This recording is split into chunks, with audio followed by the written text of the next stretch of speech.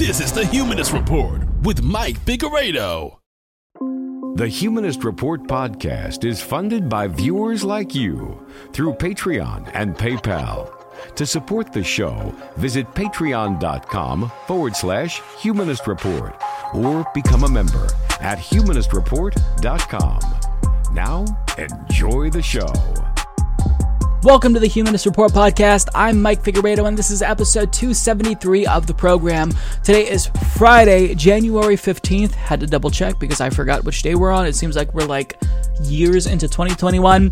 But before we get started, as usual, I want to take some time to thank all of the people who make this show possible. All of our Patreon, PayPal, and YouTube members, all of which either signed up for the very first time to support us this week or increased the monthly pledge that they were already giving us. And that includes Aaron Strain, Aaron Washington, Adam Prahl, Alfredo F. Garza, Andy A., Benandra Jones, Charlie Sierra Bravo, Diana Kaysen, Ellie Nordfeld, Heather Adele Tate, Inez Williamson, Janine Cox, Myron Rivas, Savannah Cooper, and Tara Chapman. If you'd also like to support the show, you can do so by going to humanistreport.com/support, patreon.com/humanistreport, or by clicking join underneath any one of our YouTube videos.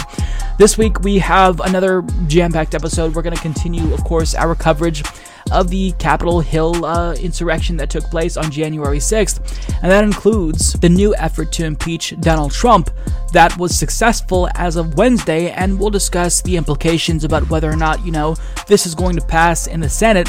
We'll also talk about what happened during that day. Susan Collins recalls how fearful she was because she didn't necessarily believe it was Donald Trump supporters who stormed the Capitol. Yeah, we'll talk about that, and also AOC, with a more level-headed response, explains how she genuinely feared for her life, and she talks about how Republicans who are refusing to hold Donald Trump accountable, that the blood is on their hands. Now, we'll talk about more details that have emerged since the insurrection, and how there are sitting Republican lawmakers who were co-conspirators who literally helped to organize the coup attempt. We'll talk about the implications of what could come afterwards because Joe Biden is promising a crackdown on domestic terror, and Ilhan Omar has a warning that everyone needs to hear. Also, we'll talk about Trump's Twitter ban. He reportedly went ballistic when he was banned from Twitter. We'll also talk about his first public appearance since the coup attempt because, of course, he decided to fan the flames once again. And also, Bernie Sanders, he is talking about what he can do as Senate Budget Committee Chairman and what that means for policy going forward. And finally, we closed the week by talking about justice for Flint, Michigan, because years after Governor Rick Snyder has poisoned the 100,000 residents of Flint, we're learning that he will finally be charged. So that's what we've got on the agenda for today's show. Hopefully you will enjoy it. Let's waste no time and get right to it. Well, this is going to be a really busy week because it seems as if there will be a vote on impeachment this Wednesday. Democrats have basically called on Mike Pence to utilize the 25th Amendment to forcibly remove Donald Trump since he's mentally unfit to serve. And seeing that Pence is not going to do that because I don't think he has the spine to do such a thing, then it looks like impeachment is going to be the route that Democrats pursue to hold Donald Trump accountable for inciting an insurrection.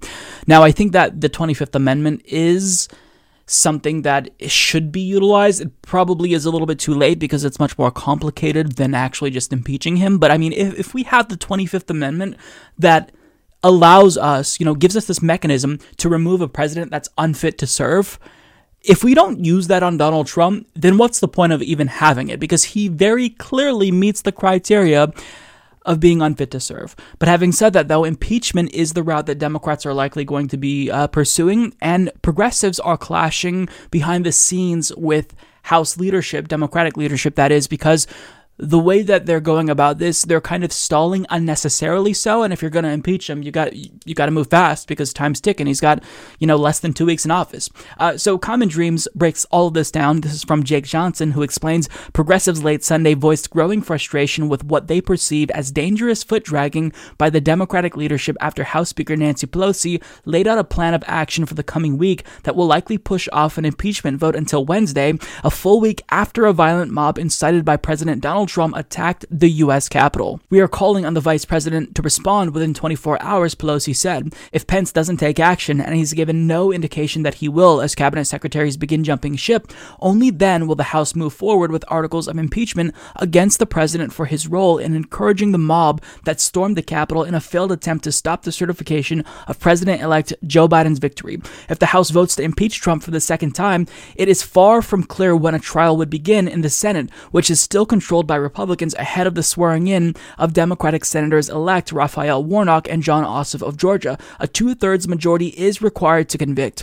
As the New York Times reported, House Majority Whip Jim Clyburn on Sunday argued in favor of delaying the start of any Senate trial for several months to allow Biden to take office without the cloud of an all-consuming impeachment drama. Let's give President-elect Biden the 100 days he needs to get his agenda off and running, Clyburn said in an appearance on CNN. Clyburn's comments provoked widespread frustration among Democrats, the Washington Post reported, citing unnamed aides and lawmakers. They worried that Clyburn's remarks would undermine the party's case for Trump's quick removal, that he is an immediate danger to the nation. And I tend to agree with that last line there. It seems like a contradiction. If you're saying we've got to act quickly and he's an immediate danger, then stalling his removal, which would come if the Senate votes to convict, it doesn't really make sense. Like, you're kind of like your own worst enemy in here if you genuinely believe that Trump does need to be removed. Now, I want to address something. I think a lot of people, rightfully so, think this is so pointless because he's going to be out of power in a couple of weeks. Is it really necessary to focus so much time and energy on impeaching a president that's already been impeached, even if, again, he's unlikely to be convicted? And to that, I'm going to play a video from Bernie Sanders who explains why this is still important, even if, it's going to largely amount to not much. We will talk about that. I want to talk about the current issue right now, impeachment. You tweeted on January 8th, some people ask, why would you impeach and convict a president who has only a few days left in office? The answer, precedent. It must be made clear that no president now or in the future can lead an insurrection against the U.S. government. I take it that means that if the impeachment gets to a Senate trial, you will support impeaching the president of the United States? Yeah, I will. And again, people will say, well, why are you wasting your time? Why are you doing this? Trump has a week left. Isn't it stupid? And the answer is no, it is not. The word has got to go out, not just for this president, but for future presidents, that we have a constitution, we have rules of law in this country, and you cannot aid and abet an insurrection and not be impeached. So I think from a precedent point of view, going forward and impeaching Trump is the right thing to do. So let's talk about it from a practical point of view. It does look like the House can get this done possibly this week. Mitch McConnell says an impeachment trial could not begin in the Senate until January 19th. January 20th is the inauguration. You're a guy who actually understands parliamentary procedure because you engaged in it, I think, about 2 weeks ago with respect to these relief checks. How do you understand this from a process perspective?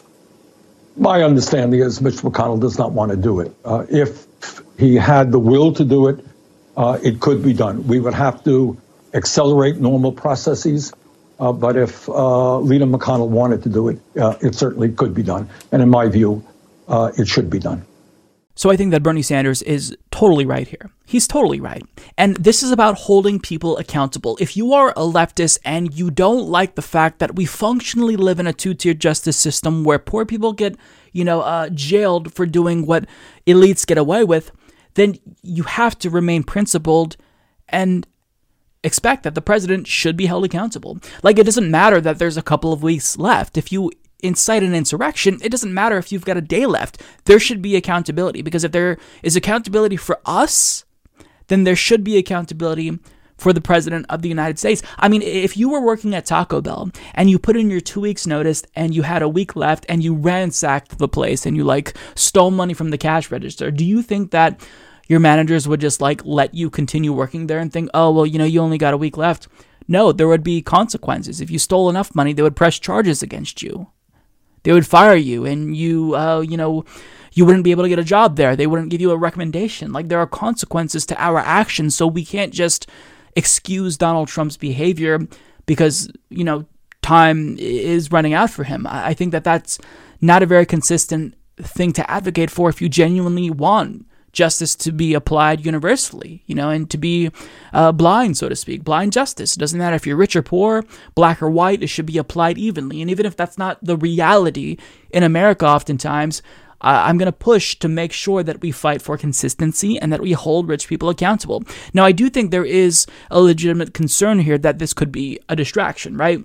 We are at an unprecedented time. Like we're basically witnessing a Great Depression. There's a global pandemic.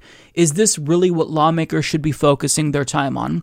And to that I say, we don't have to choose. Like, that's kind of a false dichotomy. It's not like we can only choose to focus on impeachment, and if we choose impeachment, then we can't focus on a stimulus or healthcare.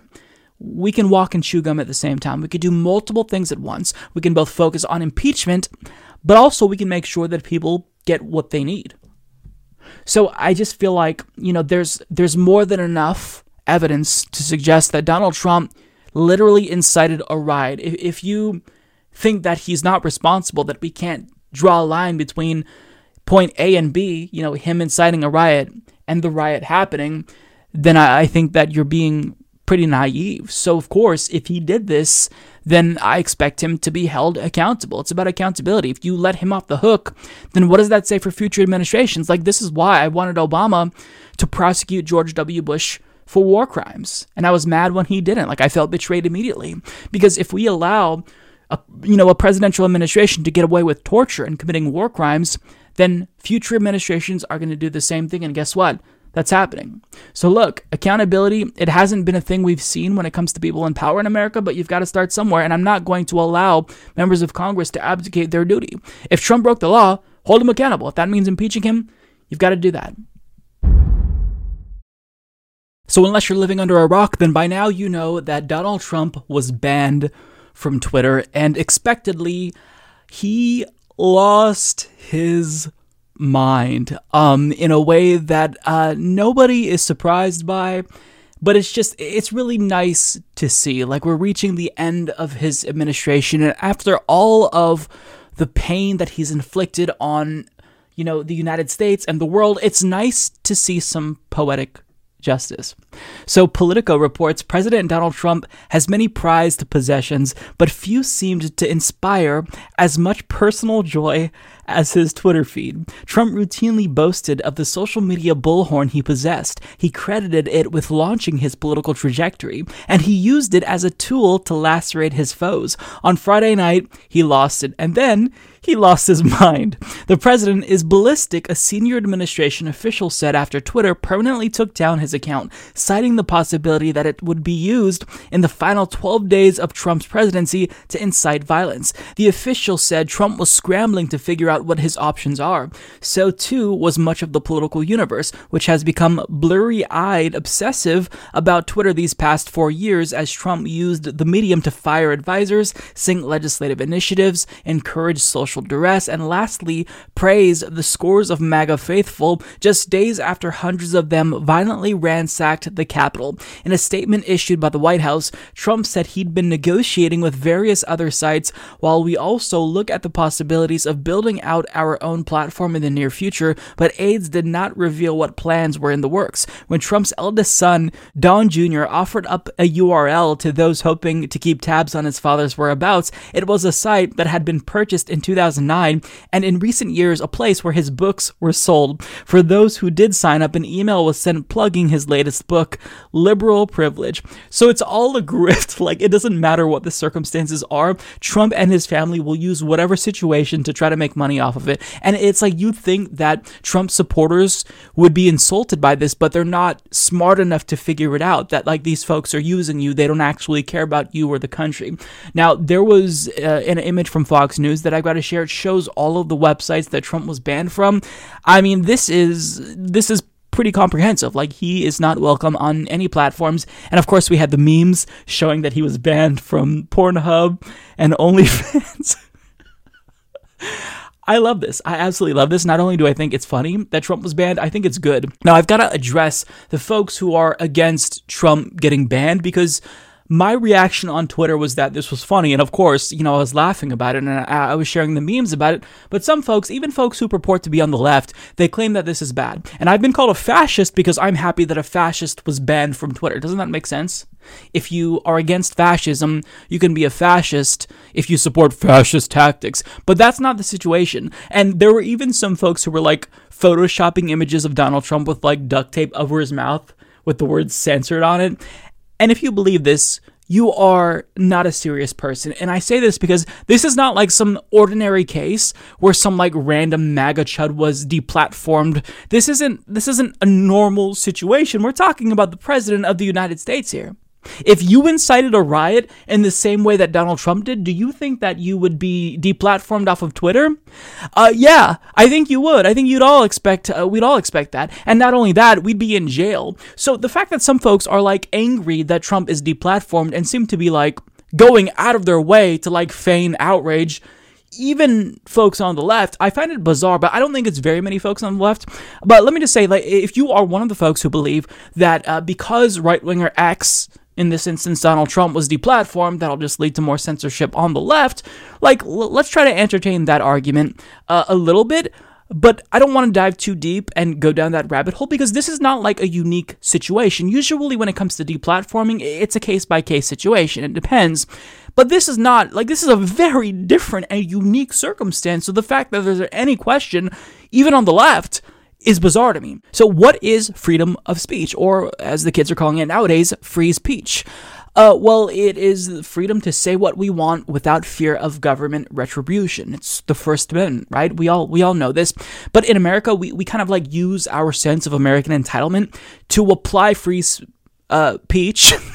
I literally said free speech. To apply free speech to like instances where it's not appropriate. So if I am protected from the government prosecuting me for saying something that they don't like, that doesn't necessarily mean that I'll be protected from private corporations. So if I walk into a Costco and I yell racist things, or I scream about politics, or I act like a fool, and they escort me out, that doesn't mean that my First Amendment rights were violated. That doesn't mean that my free speech rights were violated. That means that a private company didn't like what I said while I was on their property. So that's not a First Amendment violation. And I think that even if you expand the principle of free speech to private platforms as well, which some people do, some people don't, it kind of depends, this is still a situation that's very different, because even if we accept that, the First Amendment only applies to what the government says and that the government can't prosecute us for speech that we use, there's still limits to that as well. Like, we can't lie about people, we can't commit libel or slander, we can't yell fire in a crowded elevator. So protected speech, it's pretty absolute in America, but there are some limits. And Trump breached that limit. We are not allowed to incite insurrections. If we did that, we would be jailed. So this isn't about Trump losing his freedom of speech. This isn't freedom of speech. You don't have the freedom of speech in America to incite an insurrection. And that's exactly what he did. That is exactly what he did. See, if I said that there was a fire in a building on this street and somebody called the ambulance or the fire department, and that wasn't actually a thing, you could say that my speech led to people taking action. And Trump, by saying that the election was stolen from him, led to people taking action on his behalf. You could draw a direct line between point A and point B. He incited a riot. That, my friends, is not protected speech. So the fact that Donald Trump repeatedly used his platform on Twitter to stoke the flames, this led to the violent insurrection that we saw last Wednesday. It's a direct result of his actions. So by him getting deplatformed, his freedom of speech was not violated. No, you don't have the freedom of speech to incite literal insurrections, to incite folks to take up arms, stage the Capitol, and literally stage a coup. We don't have the freedom of speech to do that. The government doesn't give us that right. Privately owned platforms do not allow us to have that right. It's a limit of free speech. So the folks feigning outrage over Donald Trump getting banned, I find it bizarre. Now, individuals will make this case, And they'll say, well, look, it's not necessarily about Donald Trump. I see you. I hear you, Mike. Trump, he did something bad. Yes. And I can understand why you want to punish Donald Trump individually. But, these things, it turns into a slippery slope, because if you punish Donald Trump, then these tech oligarchs, they're going to say, well, we got to appear fair. So if we're going to ban Trump, then we've got to ban Bernie Sanders.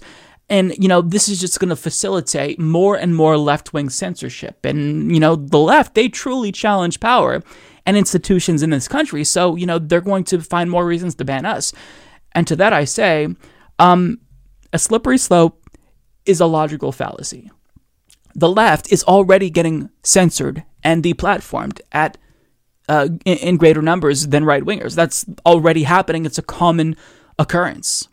That's a common occurrence that's already happening. And whether or not Trump is banned from Twitter isn't necessarily going to change that. I think it is a legitimate conversation if you want to talk about whether or not big tech has too much power. Yeah, that's true. I would agree with you. They do. I think that whether or not these companies should be instituting things like deplatforming as a legitimate measure against bad faith actors on the platform, sure, I think you can have that conversation. Even, about right-wingers and when they break the TOS on these websites, sure, you can have that conversation. But this is such a unique case. Like, we're talking about the president of the United States, and to defend him and say he shouldn't be banned, functionally what you're arguing for is a two-tiered system of justice. And we're not talking about like justice in terms of our judicial system.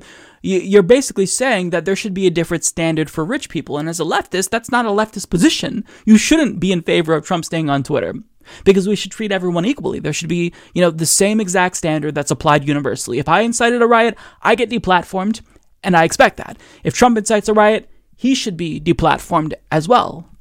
You don't get special powers because you're the president. And so to argue on behalf of Donald Trump to stay on that platform, what you're functionally arguing for, wittingly or unwittingly, is for the president of the United States to have more power than average citizens. Because again, if you incite a riot, you're going to go to jail. If he incites a riot, there should just be no consequences. So if you don't think Trump should be deplatformed, what should happen as a result of him breaking the law? What should happen? Should he just remain on Twitter and possibly incite more riots? I just don't understand what you want there to happen. And it's funny because, folks, usually these are the same actors, they'll say, well, look, see, Trump was banned and I'm already proven right because now left-winger X was banned. And I think it was Red Scare Pod that was banned also.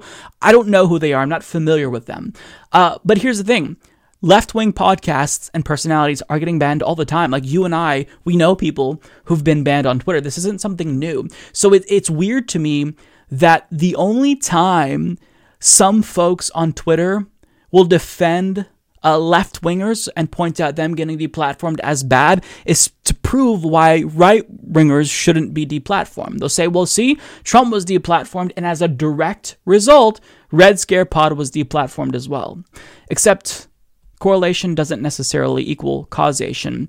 And the same folks who use these examples to prop up their argument that deplatforming of right-wingers will lead to deplatforming of left-wingers, they never actually speak up on behalf of left-wingers when they're deplatformed. How many folks who are against this said anything when the Surfs was deplatformed off of YouTube? Thankfully, they got their channel back, but that wasn't the case. How many free speech warriors were speaking up on behalf of them?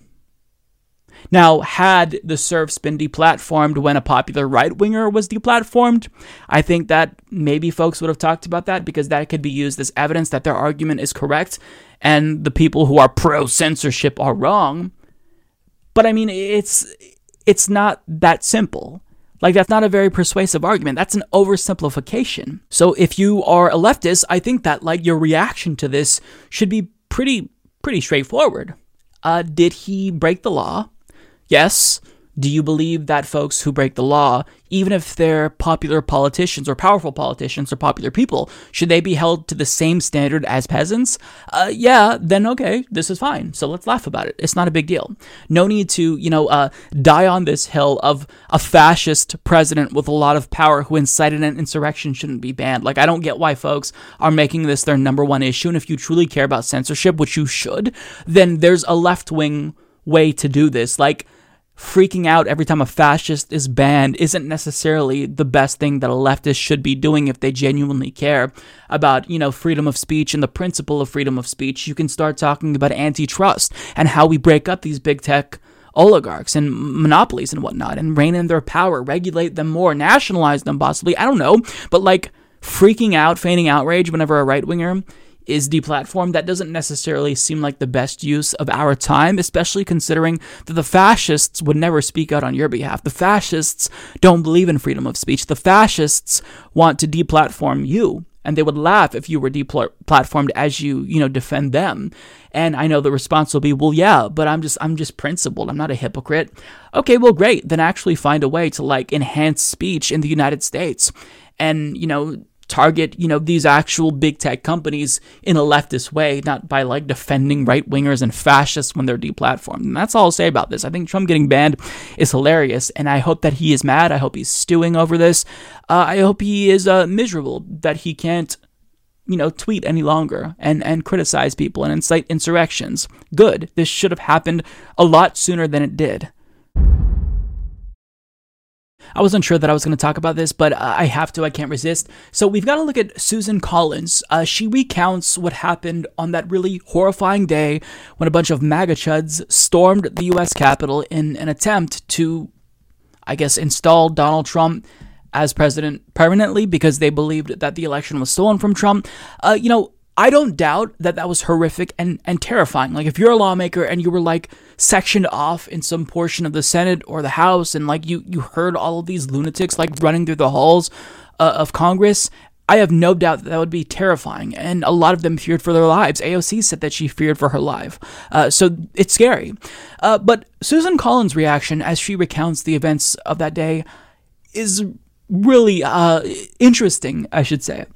So Susan Collins says that as the Capitol was attacked, her first thought was that the Iranians had followed through on their threat to strike the Capitol. She thought that it was Iranians, as she saw a bunch of Trump flags and American flags and Blue Lives Matter flags and, don't tread on me flags. Her thought was, oh my God, we're getting invaded by Iran.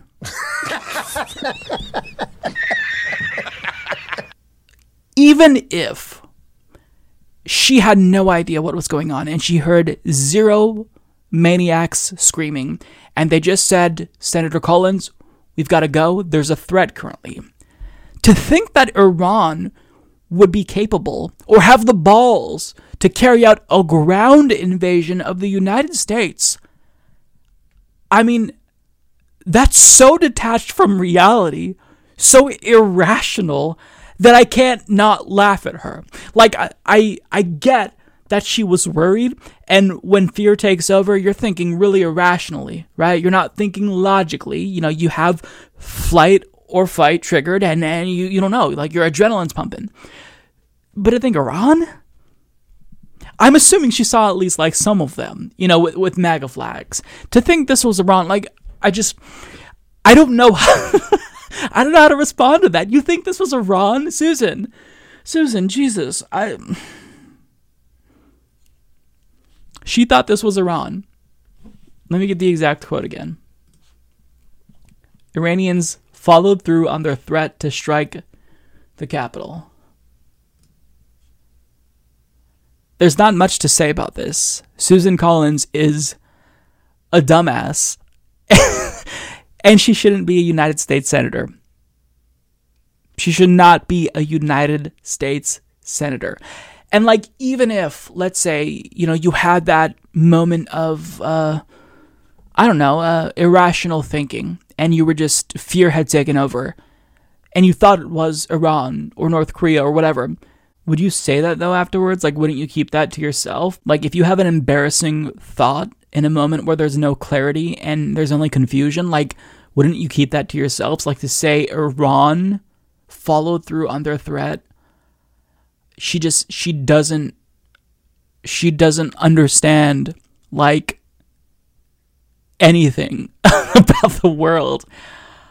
And it's just sad. Oh my God. There's nothing left to say. This is not a substantive segment. I just had to point this out because Susan Collins is a unique unique person. Very unique person. We'll say that to be polite. Well, the Democratic Party will soon retake control of the Senate, and the individual who will be the Senate Budget Committee chairman is none other than Bernard Sanders, and this is really, really encouraging to see, and for the first time in a long time, I do feel somewhat cautiously optimistic, and it's part of the reason why I didn't want Bernie Sanders to become Joe Biden's labor secretary. Not that he doesn't deserve a promotion, because of course he does, but because I think that he's more useful in the Senate to make sure that this centrist center-right party, if we're being realistic here, pushes out the most progressive legislation possible.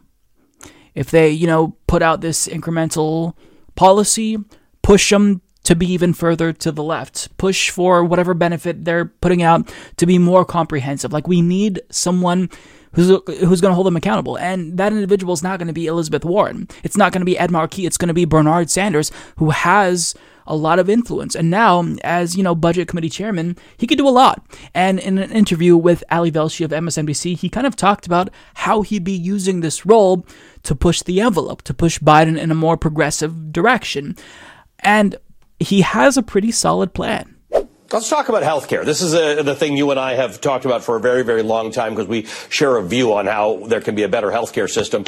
Obviously, you and Joe Biden don't exactly share the same view of what should happen, but you do definitely share a view that a lot more Americans should be insured than currently are. And that situation has only worsened because of coronavirus, because stupidly we connect healthcare to our jobs in this country. So lots of people have lost their jobs, and a whole lot of people got coronavirus, which then puts them into the category of having pre-existing conditions and making it harder for them to get insurance. What's the working solution to this in the immediate and even the midterm future?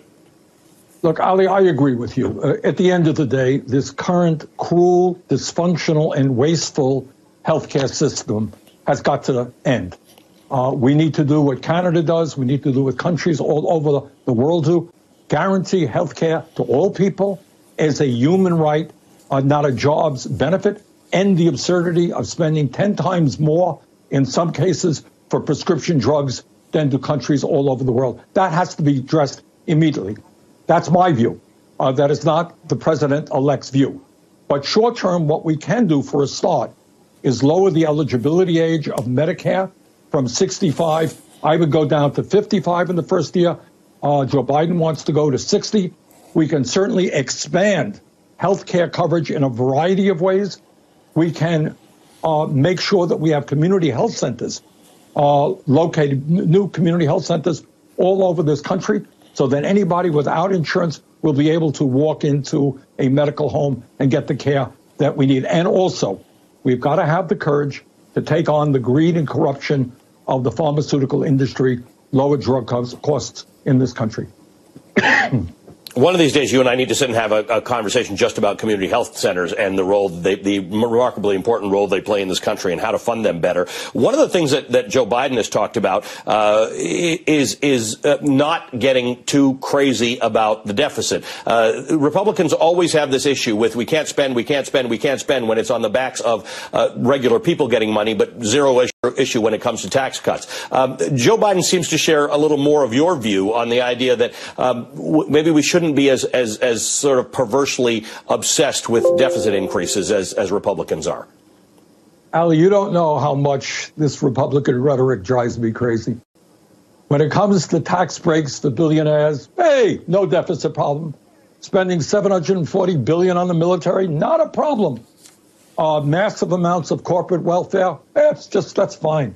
But when it comes to helping people who are struggling to feed their families or to prevent being evicted from their homes, oh my God, we have this terrible deficit. Bottom line is Joe Biden is exactly right. Interest rates are now low. We've got to invest in the American people. We got to deal with the pandemic, make sure these vaccines getting out in the timeline that they should much faster than is currently the case. And we have to create millions of jobs as we rebuild the economy. And it seems obvious, right? With interest rates as low as they are, we can have some current version of an infrastructure project. This last administration kept holding the infrastructure weeks, but nothing ever happened. We know our health infrastructure is weak. We've learned that. There can be some real ways in which you can utilize low interest money that can benefit America for 50 or 100 years. Ali, that is absolutely correct. There's nobody in the United States Congress will deny that our infrastructure, roads, bridges, tunnels, wastewater plants, water systems, affordable housing. We have desperate infrastructure needs in this country. And in terms of healthcare, we need more doctors, we need more nurses, we need more community health centers. So we can create millions of important, meaningful jobs, rebuilding our infrastructure, combating climate change, improving our healthcare system. And that is exactly what we have to do. And I should tell you, I will be the chairman of the Senate Budget Committee. And when we put together a reconciliation bill, which will need only 50 votes, 51 votes, I have those ideas in mind. That is really, really great to see. I will be the chairman of the Senate Budget Committee, and when we put together a reconciliation bill, we'll only need 51 votes. I have those ideas in mind, the ideas that Ali Velshi brought up, which are good ideas. This is great. Democrats really have an opportunity to get a lot done, and with Bernie Sanders as the chairman of the Senate Budget Committee, if they squander these next couple of years, then they'll have nobody to blame but themselves. I mean, when you are a party that controls all branches of government, all eyes are on you. You get all the blame if something goes wrong. So Democrats, they have a lot to do. They've got to deliver. Expectations are high. I mean, in actuality, my expectations are low. But what we want, I mean, the bar is very high. So they have to deliver. And I think that Bernie Sanders is going to make sure that whatever they put out, it's going to be better than if we had someone else as, the chairman of the Budget Committee. Now, what I also liked is that, he talks about the hypocrisy of Republican deficit hawks, and it's hilarious that these folks still pretend to care about the deficit after passing tax cuts for the rich and bailouts for corporate America. And it seems as if, according to what Ali Velshi said, that, after being pro-austerity, Joe Biden is kind of leaning towards the Bernie Sanders approach. I'm going to have to wait and see what he actually does. But to have a Senate Budget Committee chair who doesn't buy into that garbage, that could really make a difference. And when it comes to healthcare, I'm not under this delusion that, Joe Biden is going to give us Medicare for all. Even if it passed, he said previously he would veto it. But what Bernie Sanders could do, what he could push for, is to make a lot of progress. This is all short-term progress, but it would really help. So if we got community health centers and more of them, that would be huge for people. It would literally save lives, because right now, if you don't have health insurance, what you have to do is go to the ER. That's basically your doctor, because they're the only people who will see you because of EMTALA, which was signed into law by Ronald Reagan, of all people. But we need something that's better than that. If you're uninsured, you have to be able to go to a community health insurance place, and we need more of those. How many of you can point to a community health place in your area? Not very many people, right? Now, the problem with this isn't a long-term solution. It's not the end-all be-all, because, when Republicans take power, it's inevitable. They will at some point, I assume. What they'll do is defund them. So these programs, these centers, rather, are less effective. And so really the only long-term solution is Medicare for all. And you don't stop at Medicare for all. After you get Medicare for all secured, you try to nationalize hospitals, move towards a national health system like the UK has. Because the thing about capitalism is that it acts like a virus, right? Even if you eradicate the threat, it's only a temporary victory. If you get Medicare for all, private health insurance companies, if we don't eradicate them and abolish them, are going to try to push for, less comprehensive coverage. So it's a never-ending battle. And if you get community health centers, that is a really good short-term thing, especially now during a pandemic, but it's not a long-term solution. But what Bernie Sanders can do here is get people's feet a little bit wet. Let them acknowledge that these community health centers are actually great and they work and they're useful. And then they warm up to this idea of the government giving them health care. And I mean, it's not like we have to convince that much more people since we already have won the hearts and minds of Americans when it comes to Medicare for all. But, this is a step in the right direction. And, this wouldn't be possible if Bernie wasn't in the position that he's in, a position of real power. And not only that, he has a lot of influence, so he's better off now than if he didn't run for president. So this is really, it's encouraging, and it's not what I wanted. I wanted Bernie Sanders to be the president. I don't want to be debating, how much more community health centers we get. I'd rather be debating, the specifics of Medicare for all itself. But that's not the reality of the situation, and when people are hurting, we need relief. And when you have someone there who is truly an advocate of the people, like Bernie Sanders in that position, a lot can be accomplished. So Democrats better take advantage of this unique opportunity, because if they fuck up, it's on them. If they lose ground in a couple of years, which all parties in power, do, it's going to be because they didn't deliver enough. So I hope they use this opportunity to actually help people. Otherwise, we're going to be right back to square one with Republicans retaking control in a couple of years. It's official. Donald Trump is now the first president in U.S. history to be impeached twice. And rightfully so. There may only be a few days left of his administration, but it's very clear that he is not mentally fit to serve as president. And it's why the House also officially approved a resolution calling on Mike Pence to invoke the 25th Amendment. This passed in a 223 to 205 vote.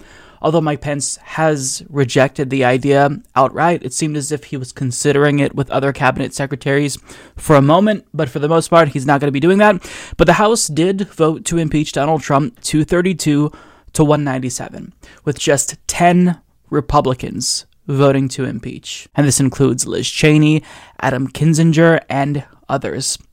So this really is historic. Congratulations, Mr. President, I guess. You just made history. You have officially secured yourself a spot in history books permanently. Getting impeached twice. Wow. Now, the question is, will this actually pass in the Senate? Because it requires a 2/3 majority to convict and officially remove Donald Trump.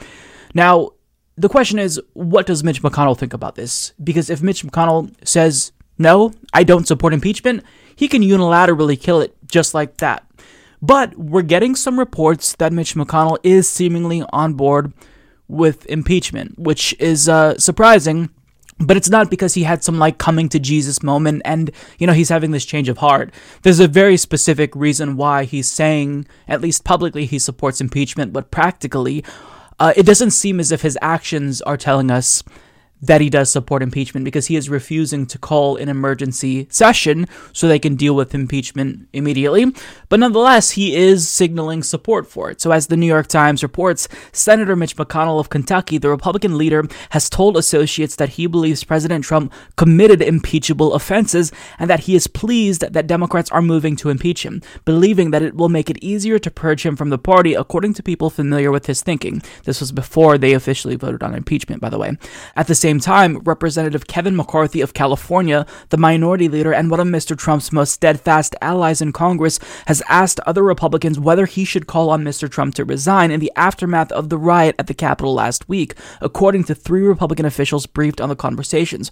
While Mr. McCarthy has said he is personally opposed to impeachment, he and other Republican Party leaders have decided not to formally lobby Republicans to vote no, and an aide to Mr. McCarthy said he was open to a measure censuring Mr. Trump for his conduct. In private, Mr. McCarthy reached out to a leading House Democrat to see if the chamber would be willing to pursue a censure vote, though Speaker Pelosi has ruled it out. Taken together, the stances of Congress's 2 top Republicans, neither of whom has said publicly that Mr. Trump should resign or be impeached, reflected the politically challenging and fast-moving nature of the crisis that the party faces after the assault by a pro-Trump mob during a session to formalize President-elect Joseph R. Biden Jr.'s electoral victory.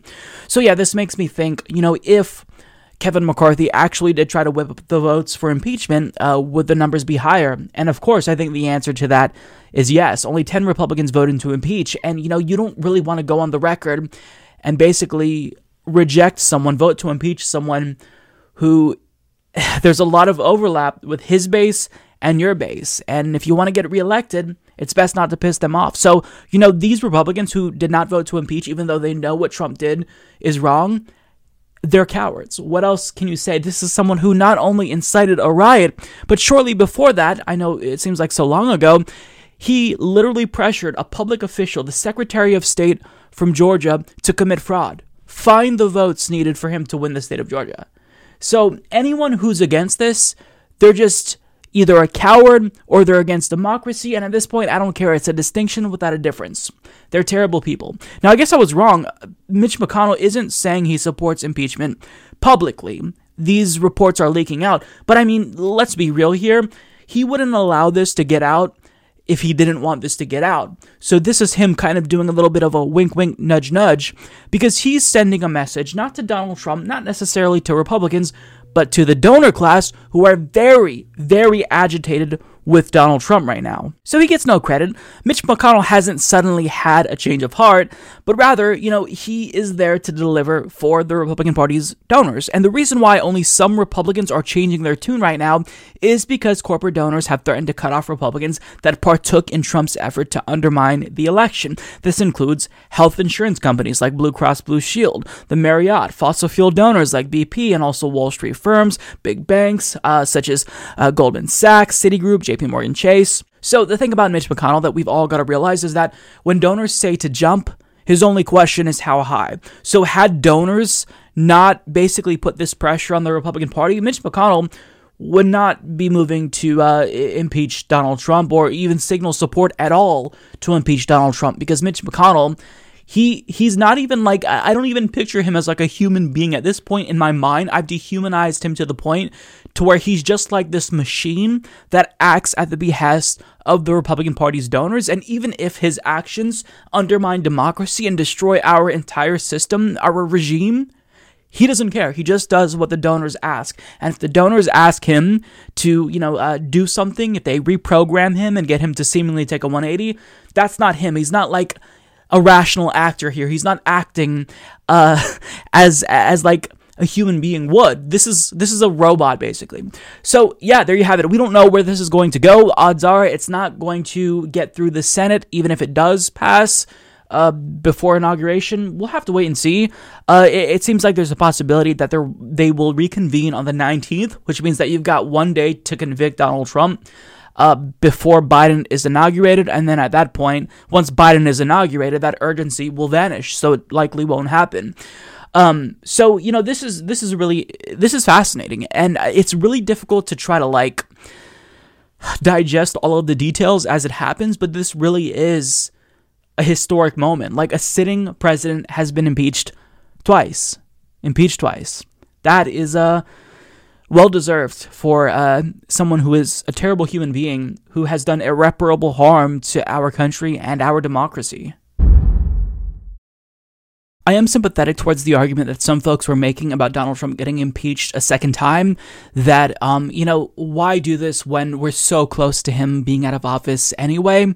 And by now, he has already been impeached twice, and I'm sure that you've seen this video, but his first public appearance since the January 6th attempted coup, he proved why his immediate removal is necessary, because he can't not fan the flames. He's incapable of cooling the temperature. So basically, he was asked about this new round of impeachment, and what we see here is an inadvertent threat. I feel like, I don't know if he knows what he's doing, but I think he is smart enough to acknowledge that what he's saying here is very deliberate. So this is what he says about the plans to impeach him a second time. As far as this is concerned, we want no violence, never violence. We want absolutely no violence. And on the impeachment, it's really a continuation of the greatest witch hunt in the history of politics. It's ridiculous. It's absolutely ridiculous. This impeachment is causing tremendous anger, and you're doing it, and it's really a terrible thing that they're doing. For Nancy Pelosi and Chuck Schumer to continue on this path, I think it's causing tremendous danger to our country, and it's causing tremendous anger. I want no violence. Thank you very much. Thank you, everybody. And that right there is why you were impeached a second time. Because you just made a threat. you made another threat. They're impeaching you because you already incited an insurrection, and here you are responding to them holding you accountable by encouraging more violence, potentially. He says impeachment is causing tremendous anger, and it's really a terrible thing that they're doing. For Nancy Pelosi and Chuck Schumer to continue on this path, I think it's causing tremendous danger to our country, and it's causing tremendous anger.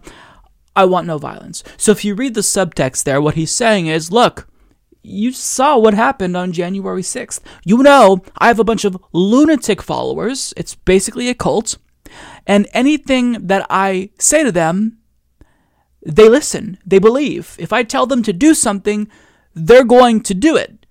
So if I say to you that you doing this impeachment is putting the country in danger because maybe my supporters will get mad at you and do another siege of the Capitol, well, that's on you. This is a threat. This is a threat. Whether he acknowledges it is or realizes it is, this is a veiled threat. And everyone sees it. Everyone sees through it. It's exactly why he has to be removed. It's exactly why Representative AOC is correct to call the individuals like Mike Pence cowards for not actually invoking the 25th Amendment. You see folks like Betsy DeVos, Elaine Chao, Chad Wolf, all resigning after that event on January 6th, abdicating their responsibility to actually invoke the 25th Amendment to hold Donald Trump accountable. But they don't want to do that. Everyone is afraid of him. He's like a wrecking ball, and you just want to get out of the way. But these folks are cowards.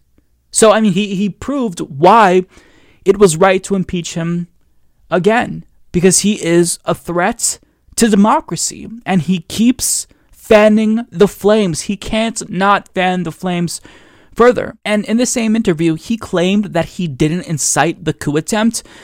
That's just laughable. Like, he literally said, we're going to be marching on the Capitol. Like, that's not verbatim, but he told folks on January 6th that they need to be at the Capitol, and he's going to be right there with them, which he was not. But voters, they don't agree. They see through his bullshit. Not only has his approval rating gone down since that event, but 63% of Americans actually do blame him for the insurrection. And they also hold lawmakers like Ted Cruz and Josh Hawley accountable, saying that they share some of the blame. This is according to respondents from that same survey. So it's not just Donald Trump who should be held accountable. I think it was good that he was impeached, and I hope that the Senate votes to convict. But anyone who was involved in this effort, who led Donald Trump's deranged base to believe that this election was actually stolen, Ted Cruz, Josh Hawley, these folks have got to resign or be expelled. Either way, I don't care what happens, but they can no longer be in politics. Because you can't lie to the point where your lies are actually putting our democracy, our entire regime in danger. Like, that's completely unacceptable. So there's got to be accountability. And Donald Trump, of course, is the utmost guilty here in this situation. But everyone else, his GOP enablers, they've got to pay a political price and a legal price if that's what it takes. These folks have got to be held accountable. And the pressure has got to be maintained. Josh Hawley, Ted Cruz, any House Republicans who were part of this effort to lie to people about the free and fairness of our election, like, this can't stand. We can't have a democracy if you literally have lawmakers undermining the legitimacy of our democracy. So there's got to be accountability. And, when it comes to impeachment, I think that video, that interview with Donald Trump, the first thing he said publicly since that coup attempt, it shows why impeachment was in fact necessary. And I hope that some folks who were reluctant to support impeachment, at least politically, not in Congress, but like outside of Congress, just observers, consumers of news, I hope that you see now why this really was important and it wasn't, meaningless. As we learn more about the attempted coup that took place on January 6th, we're learning just how interconnected the entire web of Republican Party politics was in orchestrating this event. It wasn't just a bunch of pro-Trump MAGA chuds that did this on their own accord. It was, the far-right pundits like Steven Crowder who egged them on, and Charlie Kirk who supplied them with the means necessary to get to the Capitol. But on top of that, literal sitting members of Congress, Republicans, actually aided and abetted this coup attempt. That's what the founder of Stop the Steal, Ali Alexander, alleged before he was deplatformed from Twitter. He has since gone into hiding because I'm assuming he doesn't want to go to jail for inciting a riot and a literal insurrection. But the videos that he posted to social media, they show a lot happened. A lot of crimes were committed by members of Congress. In particular, Andy Biggs, Mo Brooks, and Paul Gosar. Now, The Intercept, they did a phenomenal job putting all of this together. This is kind of a long clip. It's about 4 minutes, but it is worth watching because what we're going to see here is very, very incriminating for these three members of Congress in question. The head of the House Freedom Caucus, Republican Representative Andy Biggs of Arizona, helped plan the January 6th event that culminated in a storming of the Capitol. That's according to Ali Alexander, a lead organizer of the gathering. Alexander, a pro-Trump personality, was an early founder of the Stop the Steal movement. We gotta save the Republic, right? And helped bring together various right-wing factions around a mass event on January 6th. It was aimed to coincide with objections to the counting of the Electoral College. Alexander made his claim in 3 separate live streams in late December, adding that Representatives Paul Gosar of Arizona and Mo Brooks of Alabama were also involved. I was the person who came up with the January 6th idea. And I'm the guy who came up with the idea of January 6th when I was talking with Congressman Gosar, Congressman Andy Biggs, and Congressman Mo Brooks. So we're working with members of Congress while other people are trying to showboat. We're really working hard because, look, I believe that the president should do something brave. I think that the vice president should do something brave. I believe that that's how we maintain the White House, and I believe that we need to maintain the White House. I think it's a moral imperative. His claim is buttressed by another video from a December 19th rally at the Arizona State Capitol, at which Alexander played a video that Biggs had supplied. Congressman Gosar has been the spirit animal of this movement. One of the other heroes has been Congressman Andy Biggs. Congressman Andy Biggs sent us a video. Congressman Andy Biggs here. I wish I could be with you today. I pledge to you that I'm going to keep fighting for President Trump.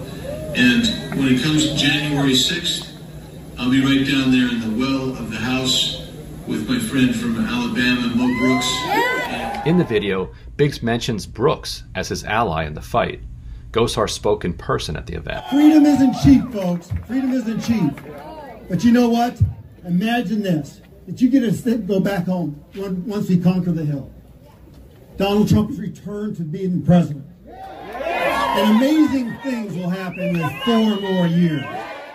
Biggs' connection to Alexander was reported on Sunday by the Arizona Republic, which quoted his spokesperson, Daniel Stefanski. Congressman Biggs is not aware of hearing of or meeting Mr. Alexander at any point, let alone working with him to organize some part of a planned protest, Stefanski said.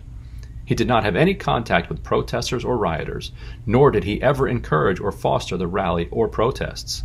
When asked why Biggs would record a video for someone he doesn't know, Stefanski told The Intercept, Representative Gosar's team asked for the video, and he provided it. That day, Trump posted to his since-suspended Twitter account, "Big protest in D.C. on January 6th. Be there. Will be wild." On the day of the riot, Gosar used his official Twitter account to call for peaceful protest, urging Trump supporters not to get carried away so no one gets hurt, while spreading an entirely different message on Parler, a right-wing alternative social media platform created in opposition to Twitter. Americans are upset, he wrote, sharing a photo of the rioters climbing the Capitol walls.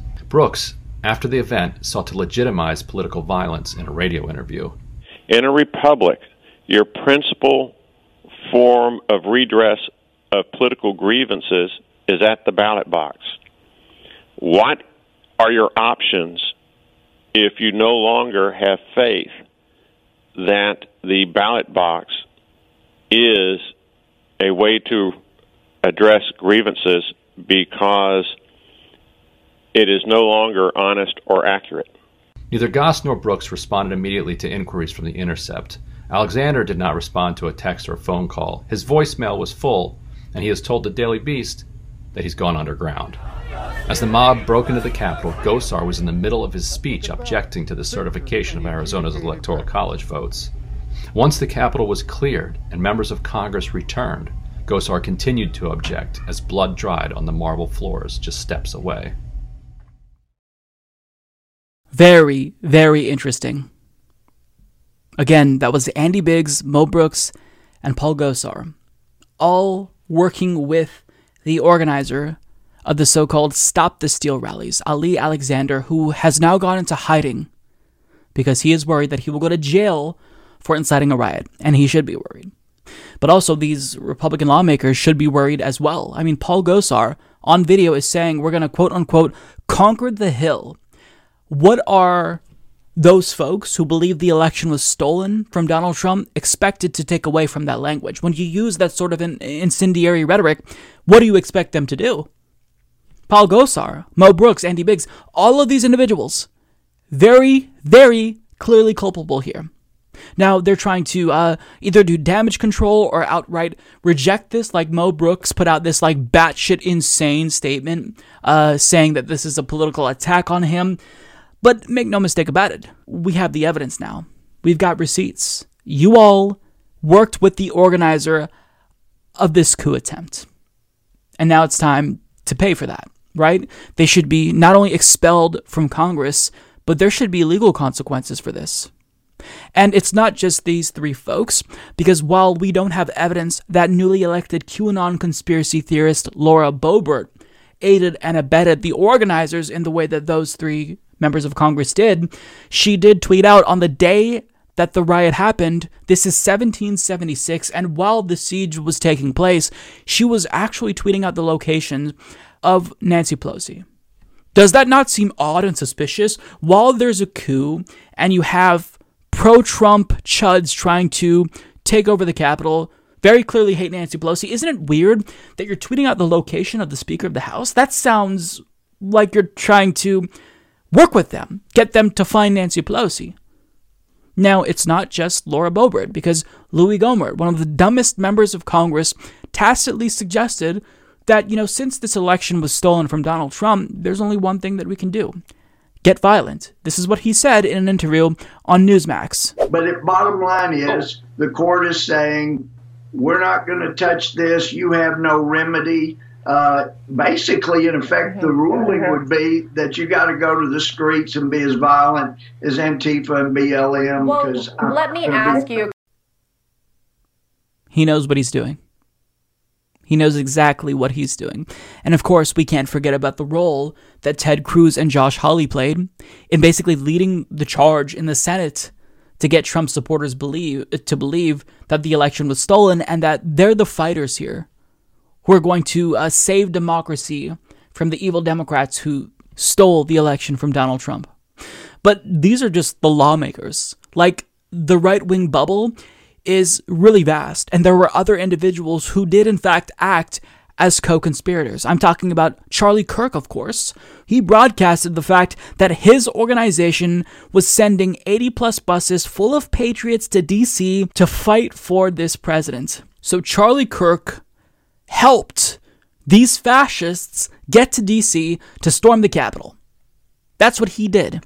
Now, in a recent episode of his podcast, he did a little bit of damage control and tried to downplay the fact that this was an insurrection. Keep in mind that, if this were Black Lives Matter, he'd be saying something entirely different, but this is what he says. Now, we sent our students home on our buses, and they left. However, some people went to the United States Capitol and just decided to kind of sit there and watch and look and wave flags, perfectly and permissible with First Amendment rights. Now, a lesson that my parents taught me early on is as soon as you see trouble, go the other way. I do not think it was good judgment for people that started to see things happen and they're all this and they rush to the... No, that's just here's a good rule of life. You start to see trouble, just go the other way, okay? Unless you feel as if your independent action can save an innocent person, okay? That's one nuance I'll say. If you see someone getting beaten up in a subway or something, then you could do something. But all of a sudden, if you start to see mass trouble, just go the other way. As, very wise people say, nothing good happens after 2 a.m., right? Or happens after midnight. And nothing really good happens as soon as tear gas starts getting spread on the U.S. Capitol, right? And so, is that a crime? No, it's not. Is it bad judgment? Yeah, it's bad judgment, okay? It's bad judgment all of a sudden to climb the Capitol steps and walk in the rotunda, and it's not wise, okay? However, not wise does not mean you're an insurrectionist, okay? Let me be very clear. Just because you do something stupid does not mean you're Timothy McVeigh, Just because you do something that is regrettable does not mean that you're planning an armed insurrection against the United States government. Now, the guy that had the zip ties, I hope he goes to jail. That's just weird, creepy, wrong, evil, okay? The guys that were assaulting police officers, jail. But the guys that were just kind of there waving flags and they're walking up the steps, and I'm sure that they regret it. I'm sure that a lot of them have said that. In fact, in a lot of these arrests, a lot of these people say this was the worst decision of my entire life. That doesn't exactly talk like a domestic terrorist trying to overthrow the government, okay? Well, their actions indicate otherwise. And look, let's be a little bit charitable. Let's assume that Charlie Kirk supplied these terrorists with buses so they can go to the Capitol and peacefully protest. And he never expected it to get out of hand like that. But ask yourself this, Charlie. If you, on your podcast, daily are feeding these folks lies about the election being stolen, and you have evidence of fraud that took place in Georgia, and you tell them literally that democracy was stolen, are you that surprised that they stormed the Capitol? Because if they genuinely believed that the only way to save democracy was to storm the Capitol, don't you think that you are responsible? Don't you bear some culpability here? Doesn't it seem as if they would deduce that storming the Capitol was a logical response to save democracy? And other folks who haven't said a word, but we hear you, your silence is deafening. Steven Crowder. At the time I record this video, he hasn't said a single thing, but he fed his viewers lies about the election being stolen, and in one video in particular, he titled it, "Calling All Patriots to Disobey," and in that video, you can see him holding up a gun in the thumbnail. Perhaps Steven Crowder is culpable as well. Culpability here is, I think it's gonna be far and wide. There's a lot of Republicans who aided and abetted this effort. Folks who lied about the election, who knew what they were doing. I'm talking about Charlie Kirk. I'm talking about Steven Crowder. I'm talking about elected Republicans such as Ted Cruz and Josh Hawley. There's a lot of blame to go around, but it's not just that, like, politically and socially, we should shun these people. This is a coup attempt. 5 people died. We can't just shame you. That's not enough. You can't just be blamed and be shamed. There has to be accountability.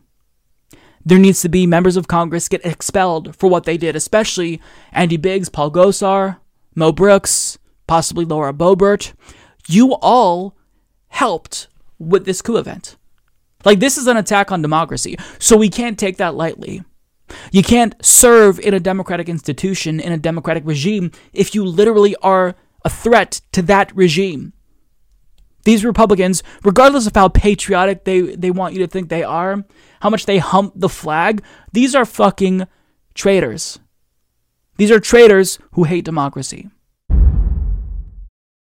I want to have a somewhat complicated discussion about the implications of the January 6th coup attempt. I mean, I think it's obvious to say that I want every single individual who was a part of it to be held accountable, and any lawmaker or, far-right pundit who was involved, who instigated that riot, they should be held accountable, both legally and politically.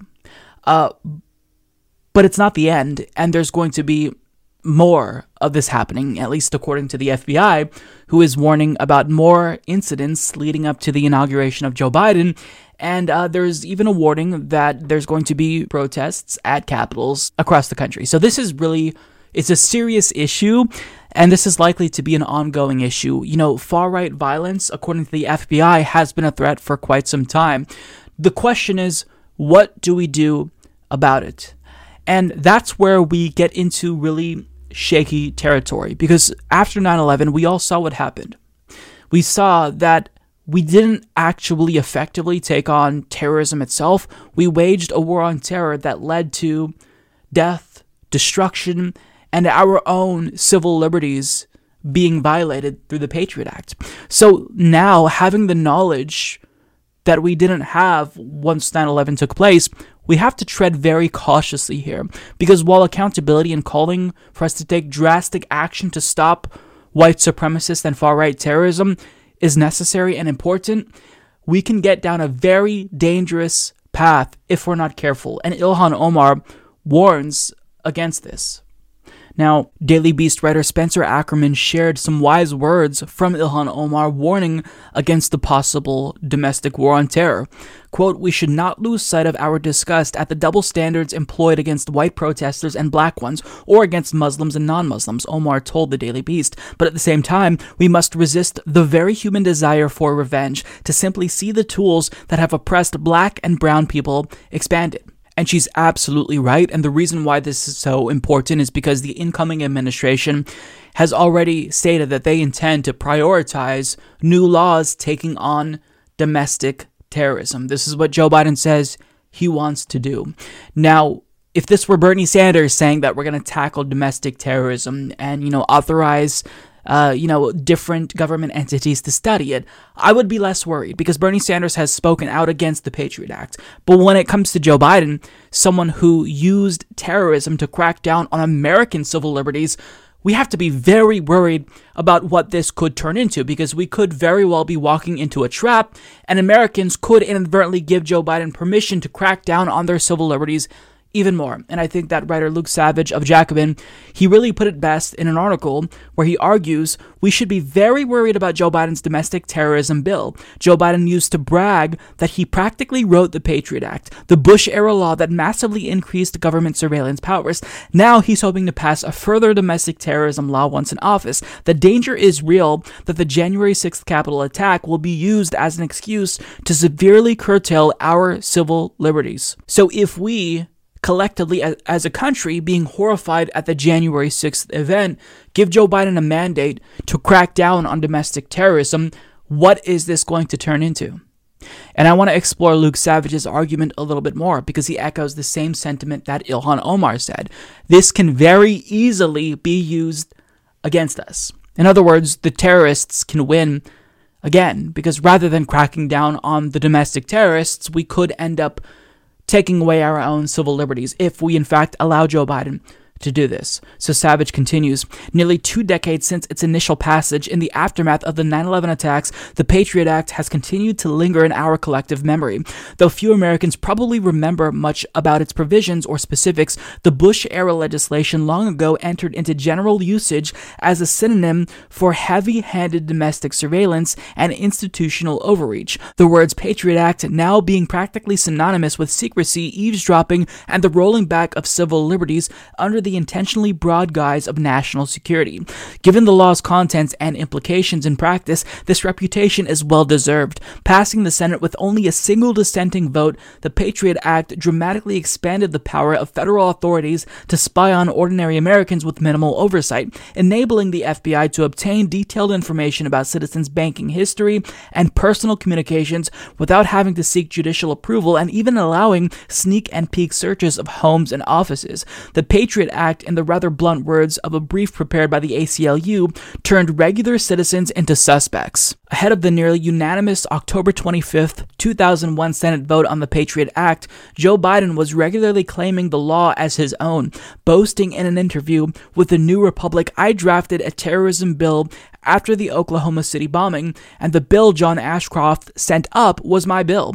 Biden wasn't wrong. In fact, key parts of the Bush administration's signature national security law were drawn from provisions contained in Biden's own 1995 anti-terrorism bill. This particular episode aside, Biden's career and voting history suggests a decidedly dodgy record on civil liberties. In 1996, he voted for Bob Dole's Anti-Terrorism and Effective Death Penalty Act, deemed by legal scholar Lincoln Kaplan to be one of the worst statutes ever passed by Congress, thanks to its undermining of habeas corpus. Though he eventually took to criticizing the administration's surveillance programs once they became unpopular, Biden's positions later in the Bush era often earned him only middling ratings from the ACLU. Given this history and recent events, Biden's purported plan to introduce a new domestic terrorism law gives us plenty of reason to worry. And he is absolutely correct. We cannot allow history to repeat itself. We can't let that happen. Now we should have learned from our mistakes. We should have learned that our lawmakers took advantage of us. They capitalized on a terror attack to clamp down on our civil liberties, and we can't allow that to happen again. We can't allow fear to override logic and rationale. And certainly I expect the government to do something about far-right extremism if they are, in fact, taking it seriously. But any widespread law that allows them more authority to crack down on civil liberties and, violate our constitutional rights as Americans, we can't allow that to happen. Now, we don't necessarily know what Joe Biden has planned in particular, but given his history and given that he wants a new domestic terrorism bill, and he's very explicitly calling for that, we have more than enough ammunition to be worried about this and to put maximum pressure on him to make sure that this doesn't become the Patriot Act 2.0. So look, we've got to be able to walk and chew gum at the same time. Of course, we want to make sure that lives aren't lost due to far-right extremism in this country. But we're also, in the process, not going to allow government officials to impede on our civil liberties. We just can't let that happen, because once you lose civil liberties, it's very difficult to get them back in America. So be very cautious, proceed forward knowing what you're getting into if you're calling for some sort of sweeping law to crack down on domestic terror, because it could very easily turn against you as an American citizen. During the Capitol siege on January 6th, both Republican and Democratic lawmakers had to shelter together while the siege was taking place, and some Republicans decided to refuse to do even the bare minimum to protect their own colleagues from COVID-19. They refused to wear masks, and this was caught on video.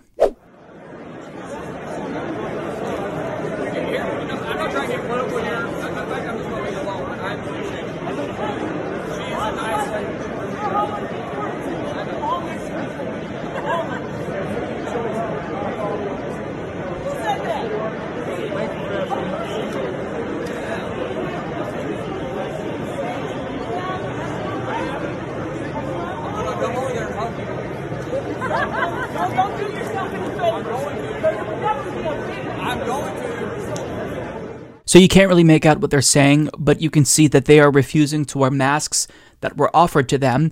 And, when it comes to Marjorie Taylor Greene, you see her just condescendingly smirking as if she's too good to wear a mask. I don't wear masks. That's stupid. You believe in a lie. Like, these folks are absolutely, they're insane. And the fact that they would recklessly endanger the lives of their colleagues, like your coworkers, it's astonishing to me. Now, the folks who refuse to wear a mask, this includes QAnon conspiracy theorist, of course, Marjorie Taylor Greene, who we saw on camera, Mark Wayne Mullen, who we also saw on camera, Andy Biggs, who actually helped organize that coup, by the way, Scott Perry, Michael Cloud, and Doug LaMalfa. Now, as a direct result of these folks refusing to wear a mask, guess what happened? Well, the result was predictable. They ended up infecting their own colleagues. 3 Democrats so far have stated that they have COVID-19, and they are blaming their Republican colleagues. This includes Democratic Representative Brad Schneider, who tested positive and blamed maskless Republicans during the Capitol riot. And also this includes cancer survivor Bonnie Watson Coleman, who tested positive according to Ida Chavez, and she believes she was also exposed while sheltering with colleagues who refused to wear a mask during the Capitol riot. Now, another Democratic lawmaker who believes they were infected by their Republican colleagues is Pramila Jayapal, who tweeted out, "I just received a positive COVID-19 test result after being locked down in a secured room at the Capitol where several Republicans not only cruelly refused to wear a mask, but recklessly mocked colleagues and staff who offered them one. Only hours after Trump incited a deadly assault on our Capitol, many Republicans still refused to take the bare minimum COVID-19 precaution and simply wear a damn mask in a crowded room during a pandemic, creating a super spreader event on top of a domestic terror attack." Yeah, and I think she put it perfectly. This became a super spreader event. I mean, when you can't even do the bare minimum and put on a mask to protect your colleagues, especially when you're not taking it seriously, like you downplay the severity of COVID-19 and you brag about not wearing masks. In Georgia, that's what Marjorie Taylor Greene did. It's just, there's no respect, and it goes beyond a lack of respect for your colleagues. It speaks to how out of touch with reality they are. They don't want to wear masks when they're sheltering in close quarters during a fucking pandemic. I mean, at this point, what month are we in? Month 11? 10 of the pandemic. And there are folks who still don't get the message. We have thousands of Americans dying every fucking day, and you still don't take it seriously. These folks should not be in a position of power. Like, you infected your Democratic colleague, Bonnie Watson-Coleman, who survived cancer. Her immune system probably is one that isn't very strong. You might want to protect these folks, but they don't care. They don't care because if they were seen with a mask, then they might pay a political price because they have this base of psychopaths that they want to maintain. I don't know. Marjorie Taylor Greene, she was wearing a mask on the House floor during the impeachment proceedings for Donald Trump, and on the mask, it said censored. So, like, on one hand, I'm glad that she is wearing a mask, but she still takes that opportunity to, like, project how stupid she is to the world, because as you wear a mask and you claim that you're censored, you're literally speaking to the world. Like, everyone is watching. It's being broadcasted on so many different networks.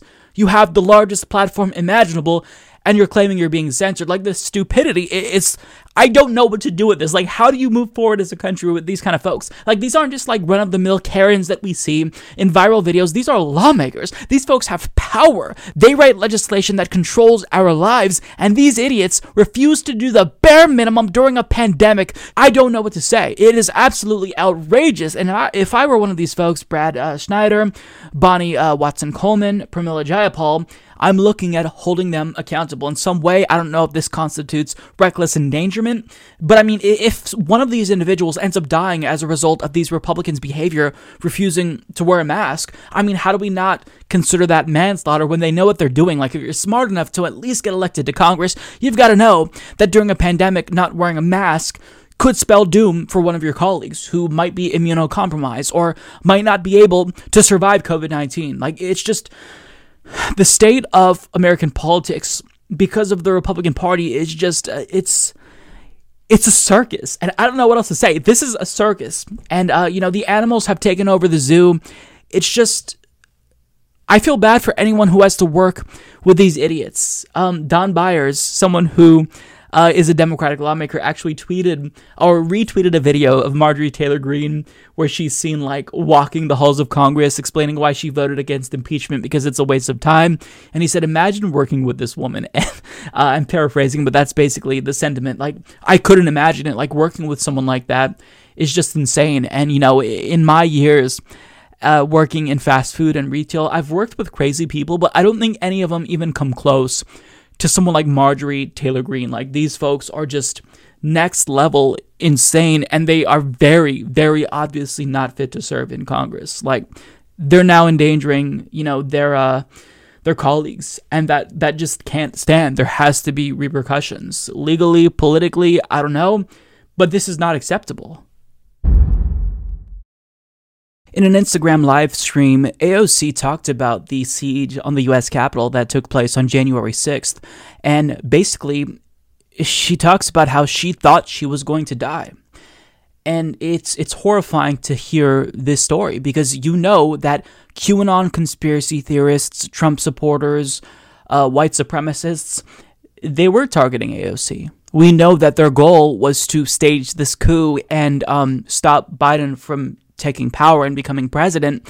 But I mean, AOC has been a target of Donald Trump for a really long time. So, when you have the president constantly, like, egging on, agitating against specific members of Congress, AOC, Ilhan Omar, you have to imagine that when his lunatic supporters storm the Capitol, there's going to be certain members of Congress that are going to be particularly susceptible to victimization. And AOC talks about how there was a moment where she genuinely believed she was going to die. Listen to her as she shares this story. I had a pretty traumatizing event happen to me.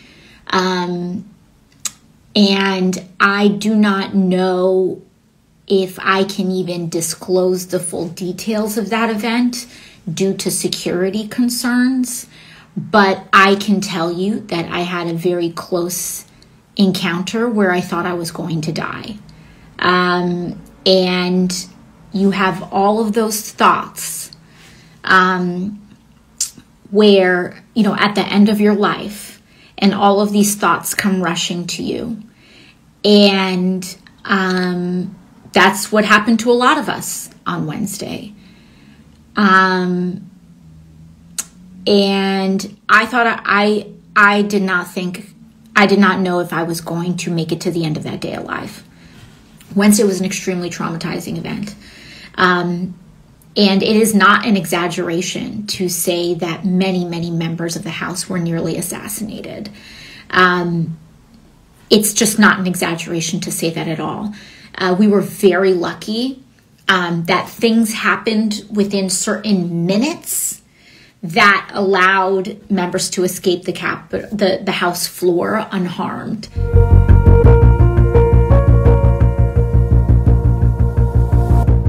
Because there were QAnon and white supremacist sympathizers and frankly white supremacist members of Congress in that extraction point who I know and who I had felt would disclose my location.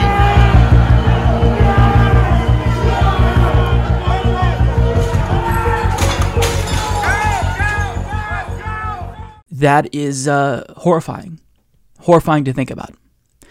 And, these white supremacists, they want to kill AOC. They want to kill Ilhan Omar. They want to harm the very people who Trump has been demonizing. Trump is claiming that, it's the squad. They're part of the issues. AOC plus 3. So, of course, these members of Congress, had they come into, the paths of one of these extremists storming the Capitol trying to stage a coup, of course, they would be vulnerable. They would be put in harm's way. And so it's terrifying. And to that last point that she made where she talks about how some of her own GOP colleagues possibly would be putting their lives in danger by giving out their locations, she's not wrong about that because there actually is evidence that newly elected QAnon conspiracy theorist Laura Boebert did in fact give away the locations of politicians such as Nancy Pelosi during the siege. In fact, she tweeted out, "We were locked in the House chambers," and then she tweeted out, "The speaker has been removed from the chambers." And that was after she tweeted, "Today is 1776. So ask yourself this question. Why is Laura Boebert tweeting about the location of the Speaker of the House, someone who would very obviously be a target for these extremists who are trying to stage a coup? Why would she just randomly tweet about Nancy Pelosi and where she is? After tweeting 1776, ask yourself that. It's almost as if she was coordinating with these terrorists in real time. So somebody should look into this. Somebody needs to determine whether or not Laura Boebert was acting as a co-conspirator and helping to organize this coup by letting them know where to look for individuals like Nancy Pelosi. So when AOC says that my GOP colleagues, QAnon conspiracy theorists, white supremacists, might give away our location, she wasn't wrong, because in real time, Laura Boebert was doing just that. It's insane. Like, these folks, they have so much hubris. They can tweet out the locations of their colleagues and not feel as if there's going to be any accountability. No legal repercussions, nothing. It's shocking, the gall on these folks. And still to think about, like, these extremists who were in the Capitol, like, they were posing for photos with big smiles on their faces. They literally thought that they would get away scot-free. And it's shocking. Like, I mean, it's pleasing to see some of them get arrested because I thought that they would get away scot-free. But you see it in their faces. They never thought that they would be held accountable because they're entitled. This is our country. How dare it be taken away from us and taken away from Donald Trump? Even though he lost by millions of votes, I'm choosing to believe otherwise. Now, getting back to AOC, she says that many members of the House were nearly assassinated, and that's not an exaggeration. Think about this. Like, this really could have gone a lot worse than it did. I mean, it's tragic that 5 people died, but this could have gone a lot worse. This could have been really bad. I mean, we know that pipe bombs were found, IEDs were found. An individual had Molotov cocktails. A dude showed up with zip ties, presumably to take hostages.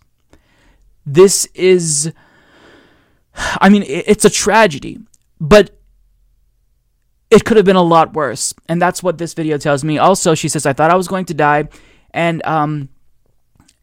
to have that thought, like when you're so young, AOC is like a couple years younger than me. To have that thought when you're just like starting out, just doing something where you feel as if you're going to make a difference, like this is going to stay with her for the rest of her life, you know, this sort of trauma. And it's just, it's crazy. It's crazy to me that folks, even on the left, are downplaying this. She said before she did this live stream on Instagram that she did thought, she was going to die. She feared for her life. And like, there's so many folks that are like downplaying it. Like, oh, she's just being melodramatic. I mean, when you have armed thugs staging a coup d'etat in our nation's capital, and one of the most like visible members of Congress, who the president, who they support, demonizes all the time, tells you that they feared for their life. Why is that something that's like questionable? Of course she feared for her life, because she was a target. She's been a target of Donald Trump. So, this shouldn't happen in a civilized society. I know that folks oftentimes get frustrated because our government it doesn't seem to work, and it doesn't work. It seems as if we operate at the capacity that you'd expect a failed state to operate at. But trust me, you don't want violence. You don't want political conditions where politicians are getting killed by political opponents, because that certainly is not going to move any of us closer to our goals. You don't want this. The more I think about this, the more horrified I am, because it could have been so much worse. And I'm just glad that folks like AOC and everyone made it out okay. Everyone. Like, I don't want violence to be done, in the name of Donald Trump or anything. Like, I don't think that violence is a way to achieve political means. I unequivocally condemn violence. Basically, like, I consider myself to be a pacifist, not an absolute pacifist, but I really loathe violence because I think that human sentience is a really unique thing. And we have to respect human life and all life, and to see violence, it's not something that I want. I don't think it's going to get us closer to our political goals. So I hope that folks really look at this and learn from this, because this really is a turning point, in our nation's history. During an Instagram live stream, Representative Alexandria Ocasio-Cortez powerfully tore into the Republican lawmakers who have basically enabled this president, who are abdicating their responsibility to invoke the 25th Amendment and remove him. And everything that she says here, she puts it perfectly. It's concise, it's eloquent, and this is what someone in power has been needing to say, and the way that she says this, it really is just perfect. So this is relatively long. It's a 5-minute clip, but it's worth every single second, and I want everyone to hear this, because what she says, I think this is really, really crucial, and I truly believe that we're going to look back at this moment as a turning point in U.S. history. Take a look.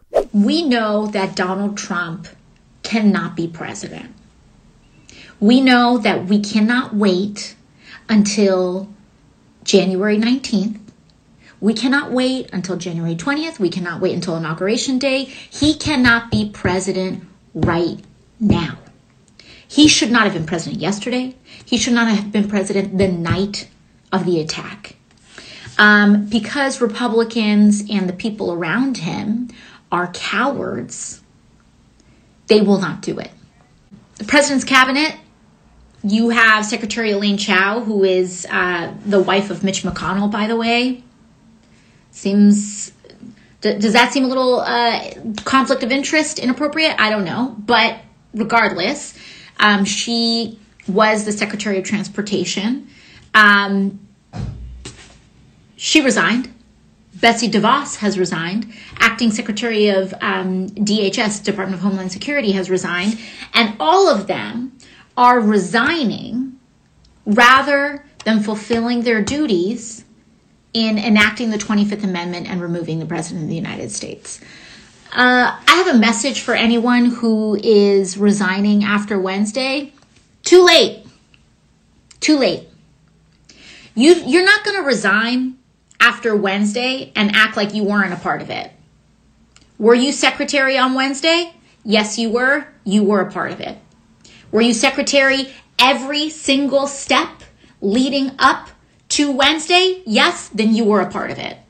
You don't get to allow for an attack that kills 5 people, and then afterwards you say, I wasn't a part of it. Yes, you were. You were a part of it when you caged kids. You were a part of it when you repealed Title IX. You were a part of it when the president committed the first dozen number of crimes that he committed. You were a part of it when you excused the law breaking. You were a part of it. You were a part of it. You were a part of it. Those 5 people's blood is on your hands. What are you going to do? And they think that resigning is going to clean that blood off their hands. It is always on them. They are forever stained with the deaths of 5 people, especially when they did not invoke the 25th Amendment to remove this president when they had the power to do so. Cowards. Cowards.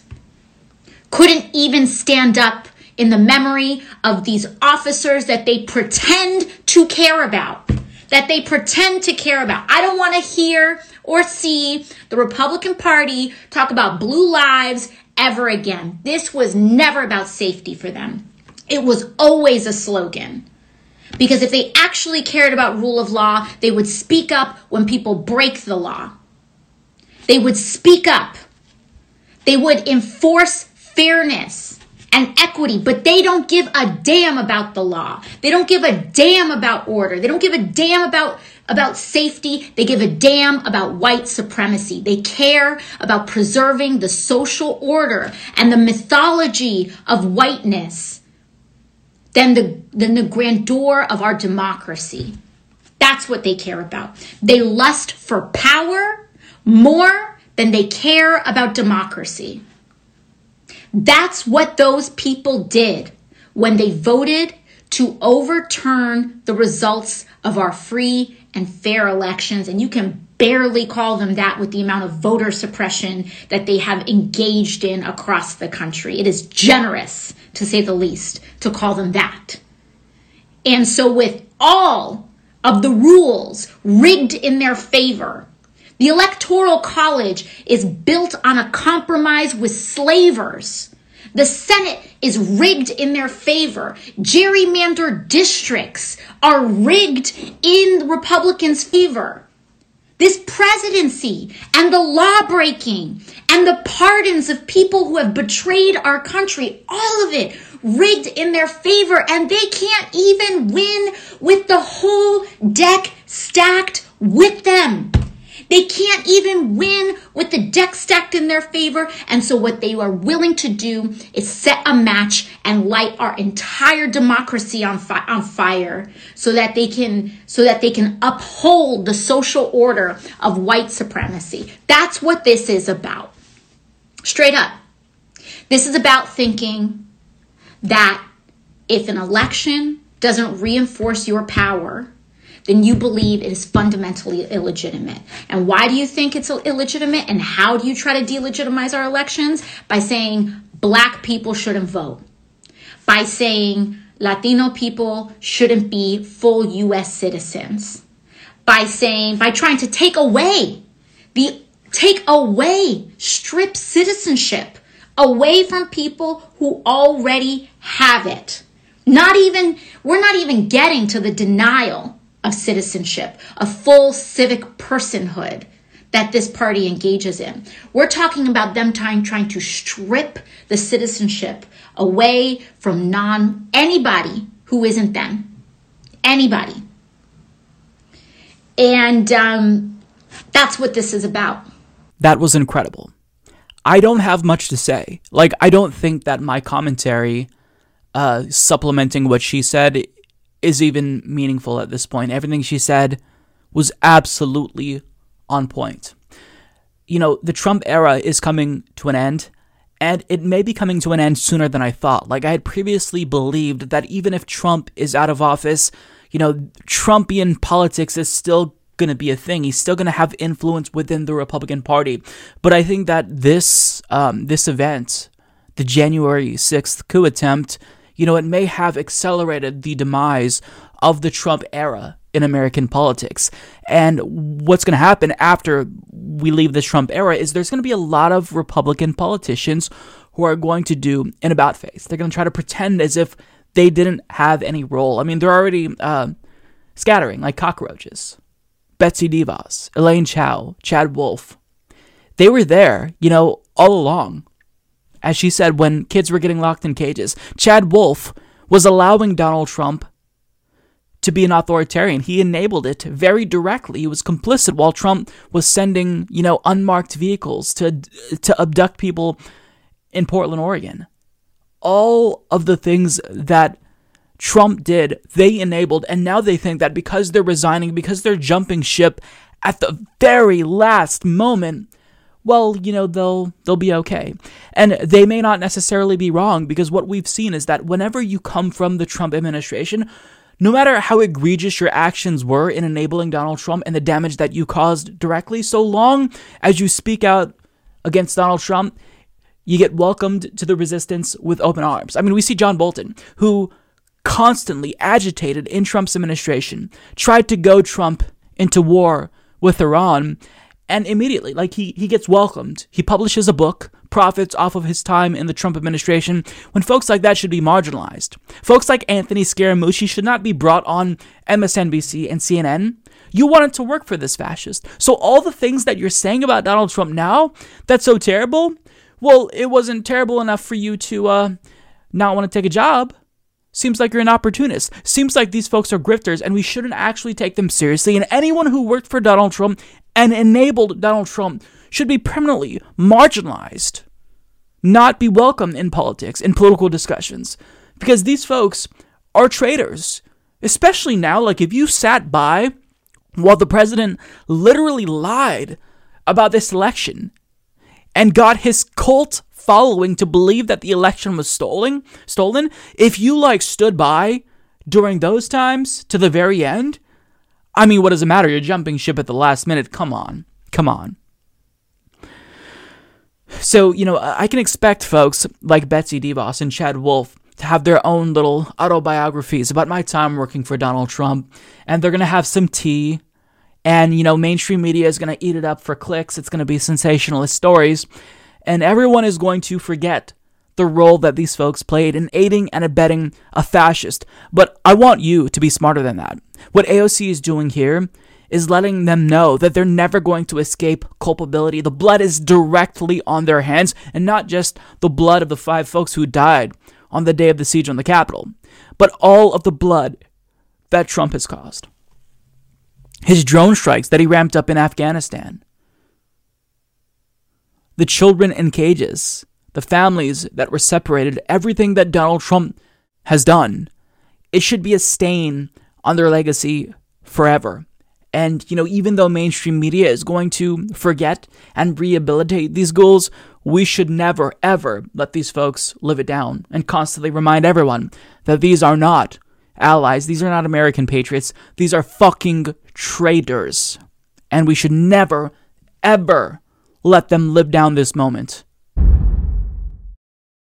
Well, in a surprising turn of events, it does seem as if there is a possibility that the residents of Flint, Michigan, who were poisoned, we're talking about 100,000 people, mostly people of color, they may actually see some justice, because the former governor, Rick Snyder, who poisoned them, is going to be charged. So as AP reports, former Michigan Governor Rick Snyder, his health director, and other ex-officials have been told they are being charged after a new investigation of the Flint water scandal, which devastated the majority black city with lead-contaminated water and was blamed for a deadly outbreak of Legionnaire's disease, the Associated Press has learned.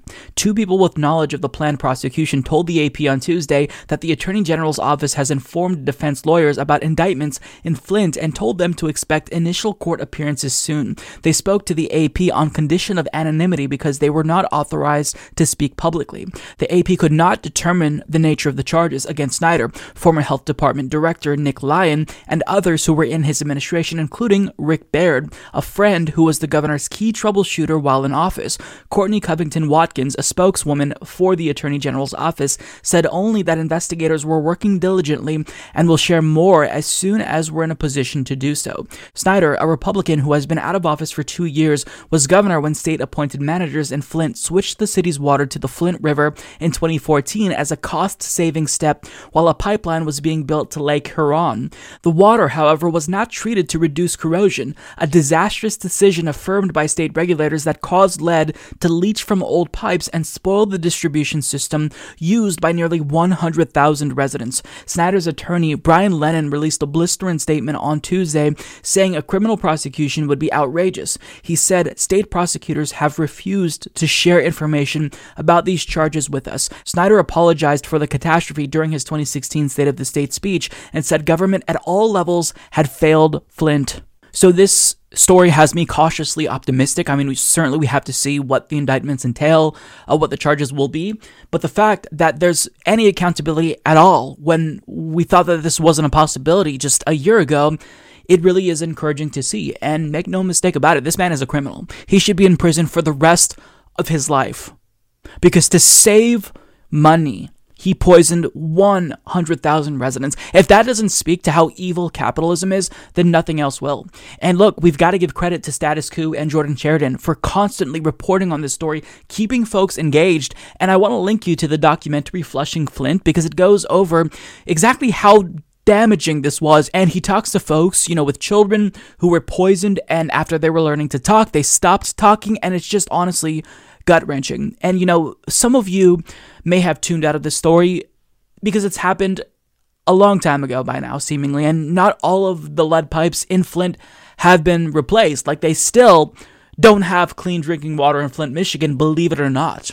But if you've kind of checked out and you find this story old because so much has happened since then, trust me, even if you don't care about Flint, care about yourself. Stay engaged with the story. Make sure that accountability happens because guess what? The next Flint, Michigan could happen anywhere in the United States. This is according to experts. Now, one potential pitfall that I want to talk about, and this is a completely premature discussion, is that Rick Snyder has aligned himself with Joe Biden. In the 2020 election, he endorsed Joe Biden, and disgustingly enough, Joe Biden didn't reject that endorsement. Joe Biden embraced that endorsement and bragged about that endorsement. Obviously, because he wanted to, bolster his conservative bona fides and brag to Republicans that, hey, I even got this Republican governor to endorse me, completely ignoring the fact that this man is a criminal who poisoned 100,000 people. So in the event, we see a situation where justice is served and he does get locked up. What if Joe Biden pardons him?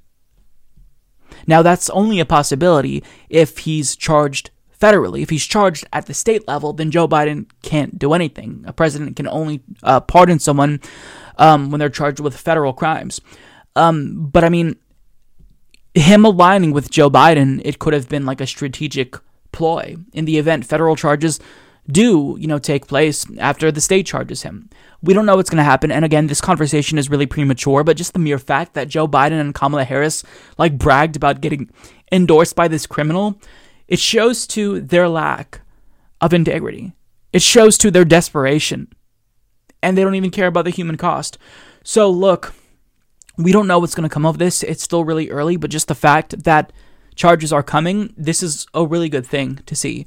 The residents of Flint who were poisoned, who will have lead in their blood forever, they're going to never be healthy again. They'll never get their former lives back. But to see him get jailed, that's the minimum that they should expect for everything that they've gone through. And again, I've got to give credit to Jordan Sheridan of Status Quo, who has never taken his foot off the gas, who has constantly kept viewers engaged on this very important subject. And, it's about Flint, but it's not just about Flint. This can happen anywhere in the United States because when you live in a late-stage capitalist society, trust me, this isn't going to be the last time that cost-saving measures are used that are to the detriment of humanity. So this is something that we're going to have to be watching very closely. But for now, I do feel cautiously optimistic that there's going to be at least some justice for the residents of Flint, Michigan. In an interview with far-right news outlet Newsmax TV, newly elected QAnon conspiracy theorist Marjorie Taylor Greene announced that she has some big plans for the Biden administration. Perhaps retaliation for Democrats voting to impeach Donald Trump a second time. Take a look. Congresswoman, I understand, though, you have something pressing, something important, and something new you'd like to share with everybody. Yes, I would like to announce on behalf of the American people, we have to make sure that our leaders are held accountable. We cannot have a president of the United States that is willing to abuse the power of the office of the presidency and be easily bought off by foreign governments, foreign Chinese energy companies, Ukrainian energy companies. So on January 21st, I will be filing articles of impeachment on Joe Biden. Wow. Oh, Marjorie.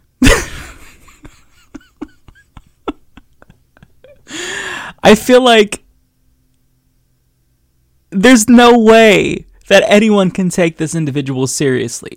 Like, she reminds me of the three kids like trope in a trench coat where they're like all standing on top of each other's shoulders trying to pretend to be an adult. That's basically like Marjorie Taylor Greene, because everything that she says, it's so immature and juvenile. Like, she, even like if she genuinely wanted to impeach Joe Biden and that was her mission, she's going to look for anything. You know, she's going to go on a fishing expedition and find something to impeach him over.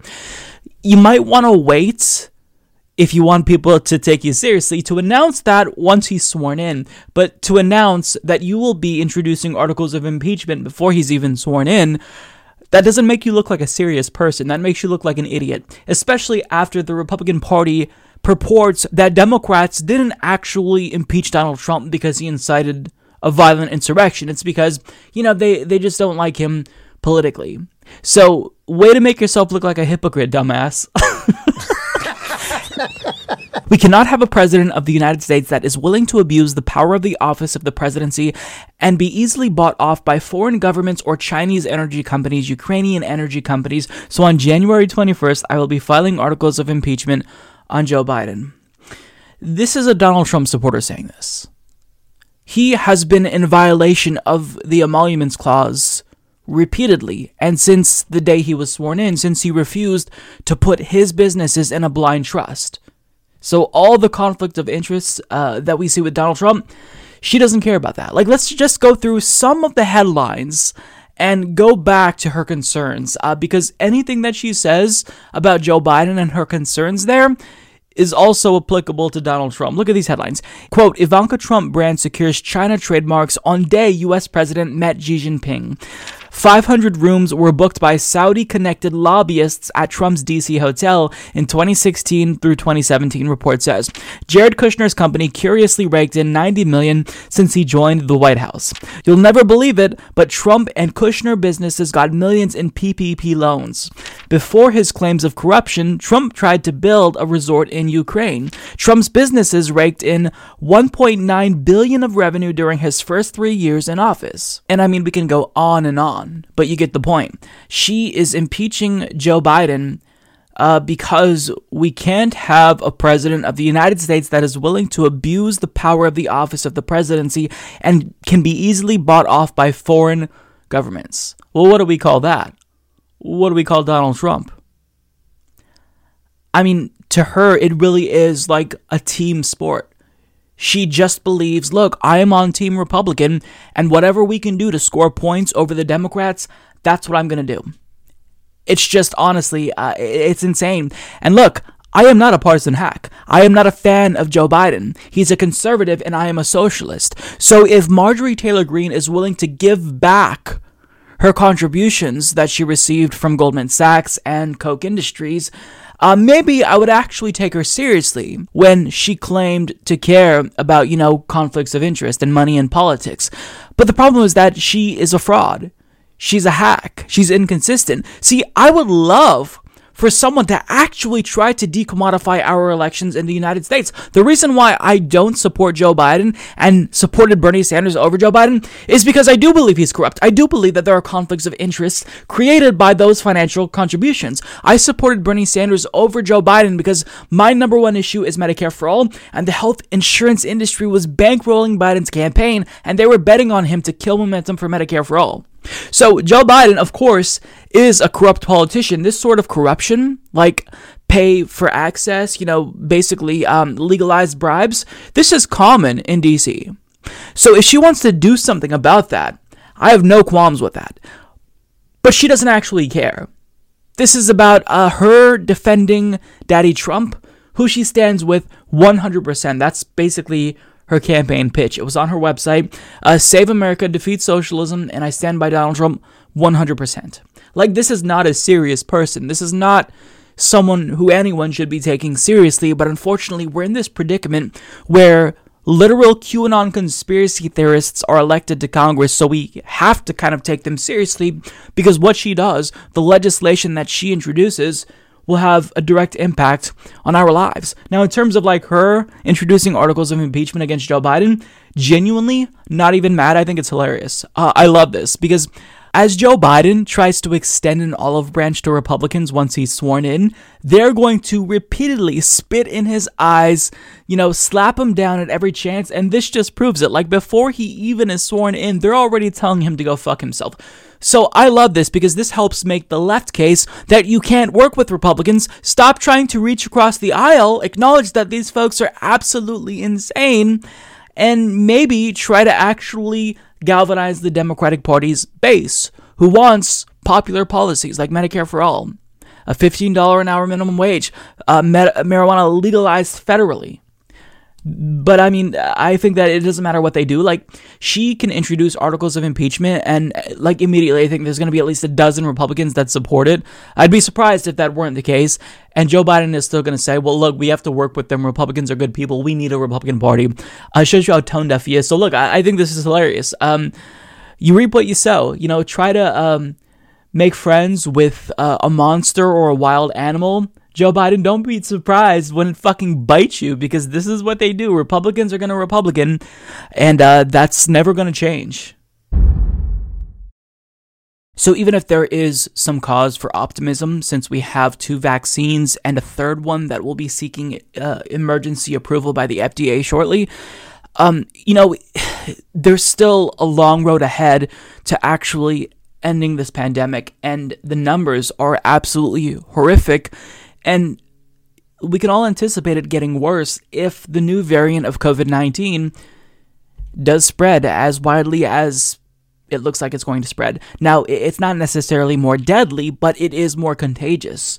And experts are now worried that it could make our vaccines less effective in treating COVID-19. Not that they'd be useless, and completely unable to stop this new strain, but that this new strain, this new mutated version of COVID-19 could reduce the efficacy of the vaccines. And if this is the case, that's a real issue. Now, we are working with incomplete information. We don't know for a fact that this is the case, but it is a real concern. So CNN's Elizabeth Cohen reports scientists have identified an escape mutant that may decrease the efficacy of COVID-19 vaccines. The mutation, called E484K, has been found in a variant of the coronavirus first spotted in South Africa 2 months ago. That variant has now spread to 12 other countries. Penny Moore, associate professor at the National Institute for Communicable Diseases in South Africa, called the mutation alarming. We fear this mutation might have an impact, and what we don't know is the extent of the impact, she said. E484K is called an escape mutant because it's been shown it might be able to escape some of the antibodies produced by the vaccine. I'm worried, said Alex Sigel, a virologist at the Africa Health Research Institute. Sigel, Moore, and other scientists who are studying the E484K mutation still have to complete their work in the lab to see if the vaccine is less effective against this new variant. Based on what they've seen so far, they say they highly doubt E484K will render the coronavirus vaccines useless. Rather, they think there's a possibility the mutation on its own or in combination with other mutations could decrease the efficacy of the vaccine against the variant. Now, if this is in fact the case, which we don't know yet, then the question is, how much does it decrease the efficacy? Is it by 5, 10%, 15%? Because if that's the case, then having, a vaccine that's 80% effective is still pretty good. But if it decreases the efficacy of these vaccines substantially, then that could be a problem. But it is encouraging to see them say that they don't necessarily believe that this new mutation will make it useless. So that's encouraging. The problem is that, we, at this point in time, we don't know when the vaccines are going to be widely available. In 2020, late 2020, we heard spring, possibly summer, and now seeing the rollout, how many Americans have been vaccinated so far? I mean, I'm not that optimistic. We just have not been able to get these vaccines out to people. It's been a logistical nightmare, and this has been expected. Part of the problem is we have a president who's kind of just checked out, but still, it's going to be difficult. And as a result, I think that folks don't want to hear this, but Vox published an article with the headline that we all kind of need to hear, even if it may be somewhat discouraging. Quote, still going to the grocery store? With new virus variants spreading, it's probably time to stop. Health experts say you should avoid optional trips whenever you can. You probably need a better mask too. So we've kind of learned to live with COVID-19, right? We mask up when we go out, and we just try to live our lives as normally as we possibly can. But we have to do everything in our power to flatten the curve. Now, especially more than ever. I mean, in states like California, the conditions there in some LA counties are just horrific. And we have to treat this as we did when we first learned about COVID-19 being as serious as it was, when we first saw that it became a pandemic. But folks just aren't taking it seriously. And, you know, it's troubling, because if we're ever going to get this under control, and we will at some point, we have to at least be somewhat serious. And, you know, you see a lot of folks doing a 180. And Andrew Cuomo, he was never, you know, deserving of the praise that he received. But look at the way that he's changed his tune. So back in March of 2020, he tweeted out, "My mother is not expendable. Your mother is not expendable. We will not put a dollar figure on human life. We have a public health strategy that is consistent with an economic one. No one should be talking about social Darwinism for the sake of the stock market." Now, fast forward to January 11th of 2021, and he has completely changed his tune, saying, "We simply cannot stay closed until the vaccine hits critical mass. The cost is too high. We will have nothing left to open. We must reopen the economy, but we must do it smartly and safely." Now, shout out to Real Steve Cox on Twitter for pointing out those tweets. Yeah, this is not what we should be hearing public officials saying. Now, part of the issue is that the federal government has not acted, right? They've got the power of the purse. State governments can only do so much, and they should be responsible and impose more lockdowns and mask mandates, but there's got to be economic relief, and we just haven't seen that at an appropriate level. Now, when it comes to Vox's point about masks, I've actually noticed that capitalism, in an attempt to profit off of COVID-19, has, led to a boost in sales of masks that are dog shit. Like, I've ordered some masks online that just are completely inadequate. And one way that you can check if a mask is actually worth a damn and will stop you from spreading your droplets is to perform what's known as a candle test. So if you light a candle and you wear your mask, if you're able to blow out that candle with your mask on, the mask isn't worth a damn. You might as well throw it away. But if you are unable to blow out a candle with the mask that you have, that's a good mask. It's going to protect others, and it's going to protect you a little bit as well. But let's get to the argument that Vox writer Julia Belluz makes, because I think that what she's saying here is really a wake-up call. She writes, "Recent developments in the COVID-19 pandemic have exposed a grim reality. If we keep doing what we're doing now to prevent infections, we're screwed. Well, even more screwed. That's because the virus appears to be getting even better at infecting us. Since at least December, new, more contagious variants of the SARS-CoV-2 virus that causes COVID-19 have been outcompeting earlier versions of the virus in countries as far and wide as Brazil, the UK, and South Africa. The advantage the new variants carry seems to be that in any given situation where people are gathered, they'll infect more people, an estimated 30 to 70% more people in the case of the B117 variant, first identified in Britain, which has now been identified in 50 countries. Even after a lockdown in the UK in November, the virus ripped through the population, overwhelming hospitals and forcing the government to implement even stricter stay-at-home orders by January.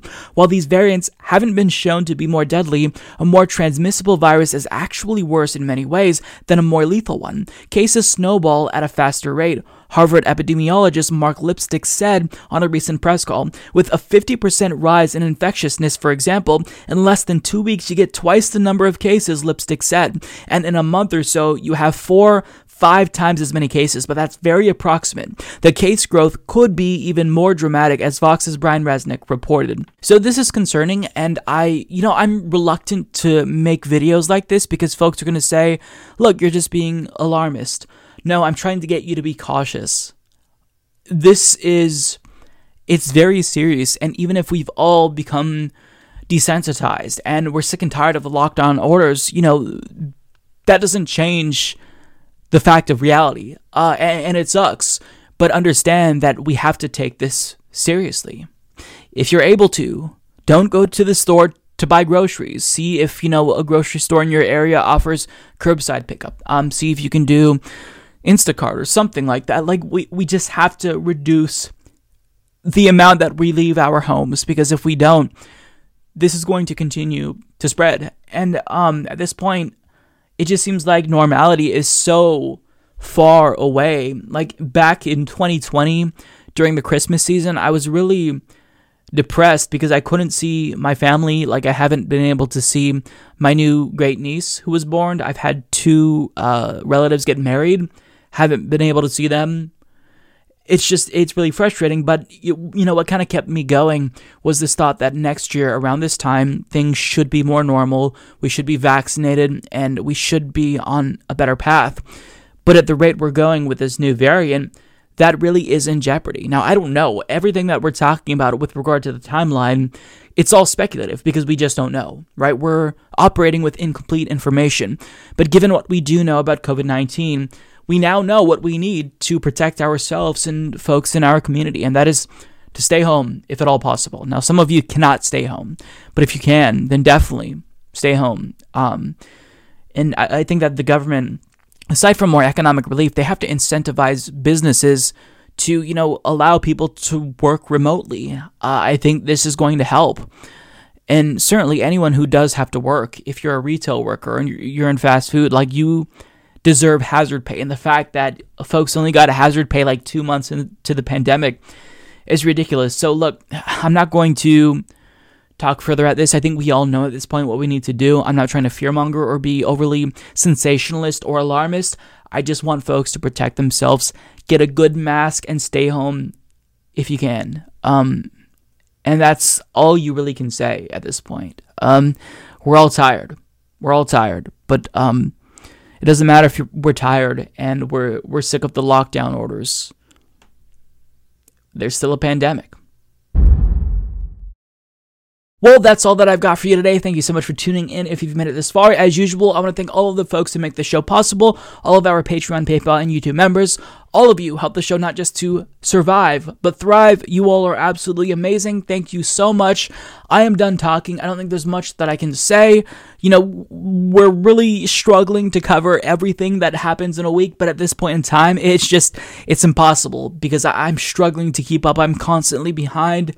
And I anticipate that things are going to be really chaotic until Donald Trump is out of office. But, it's American politics that we're talking about here. So I'm sure that there will be more dumb fuckery and insanity that will keep me more than busy. So having said that, though, I'll see you next week.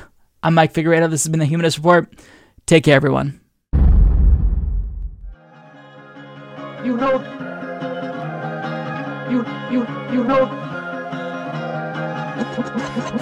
the thing. You're getting nervous, man.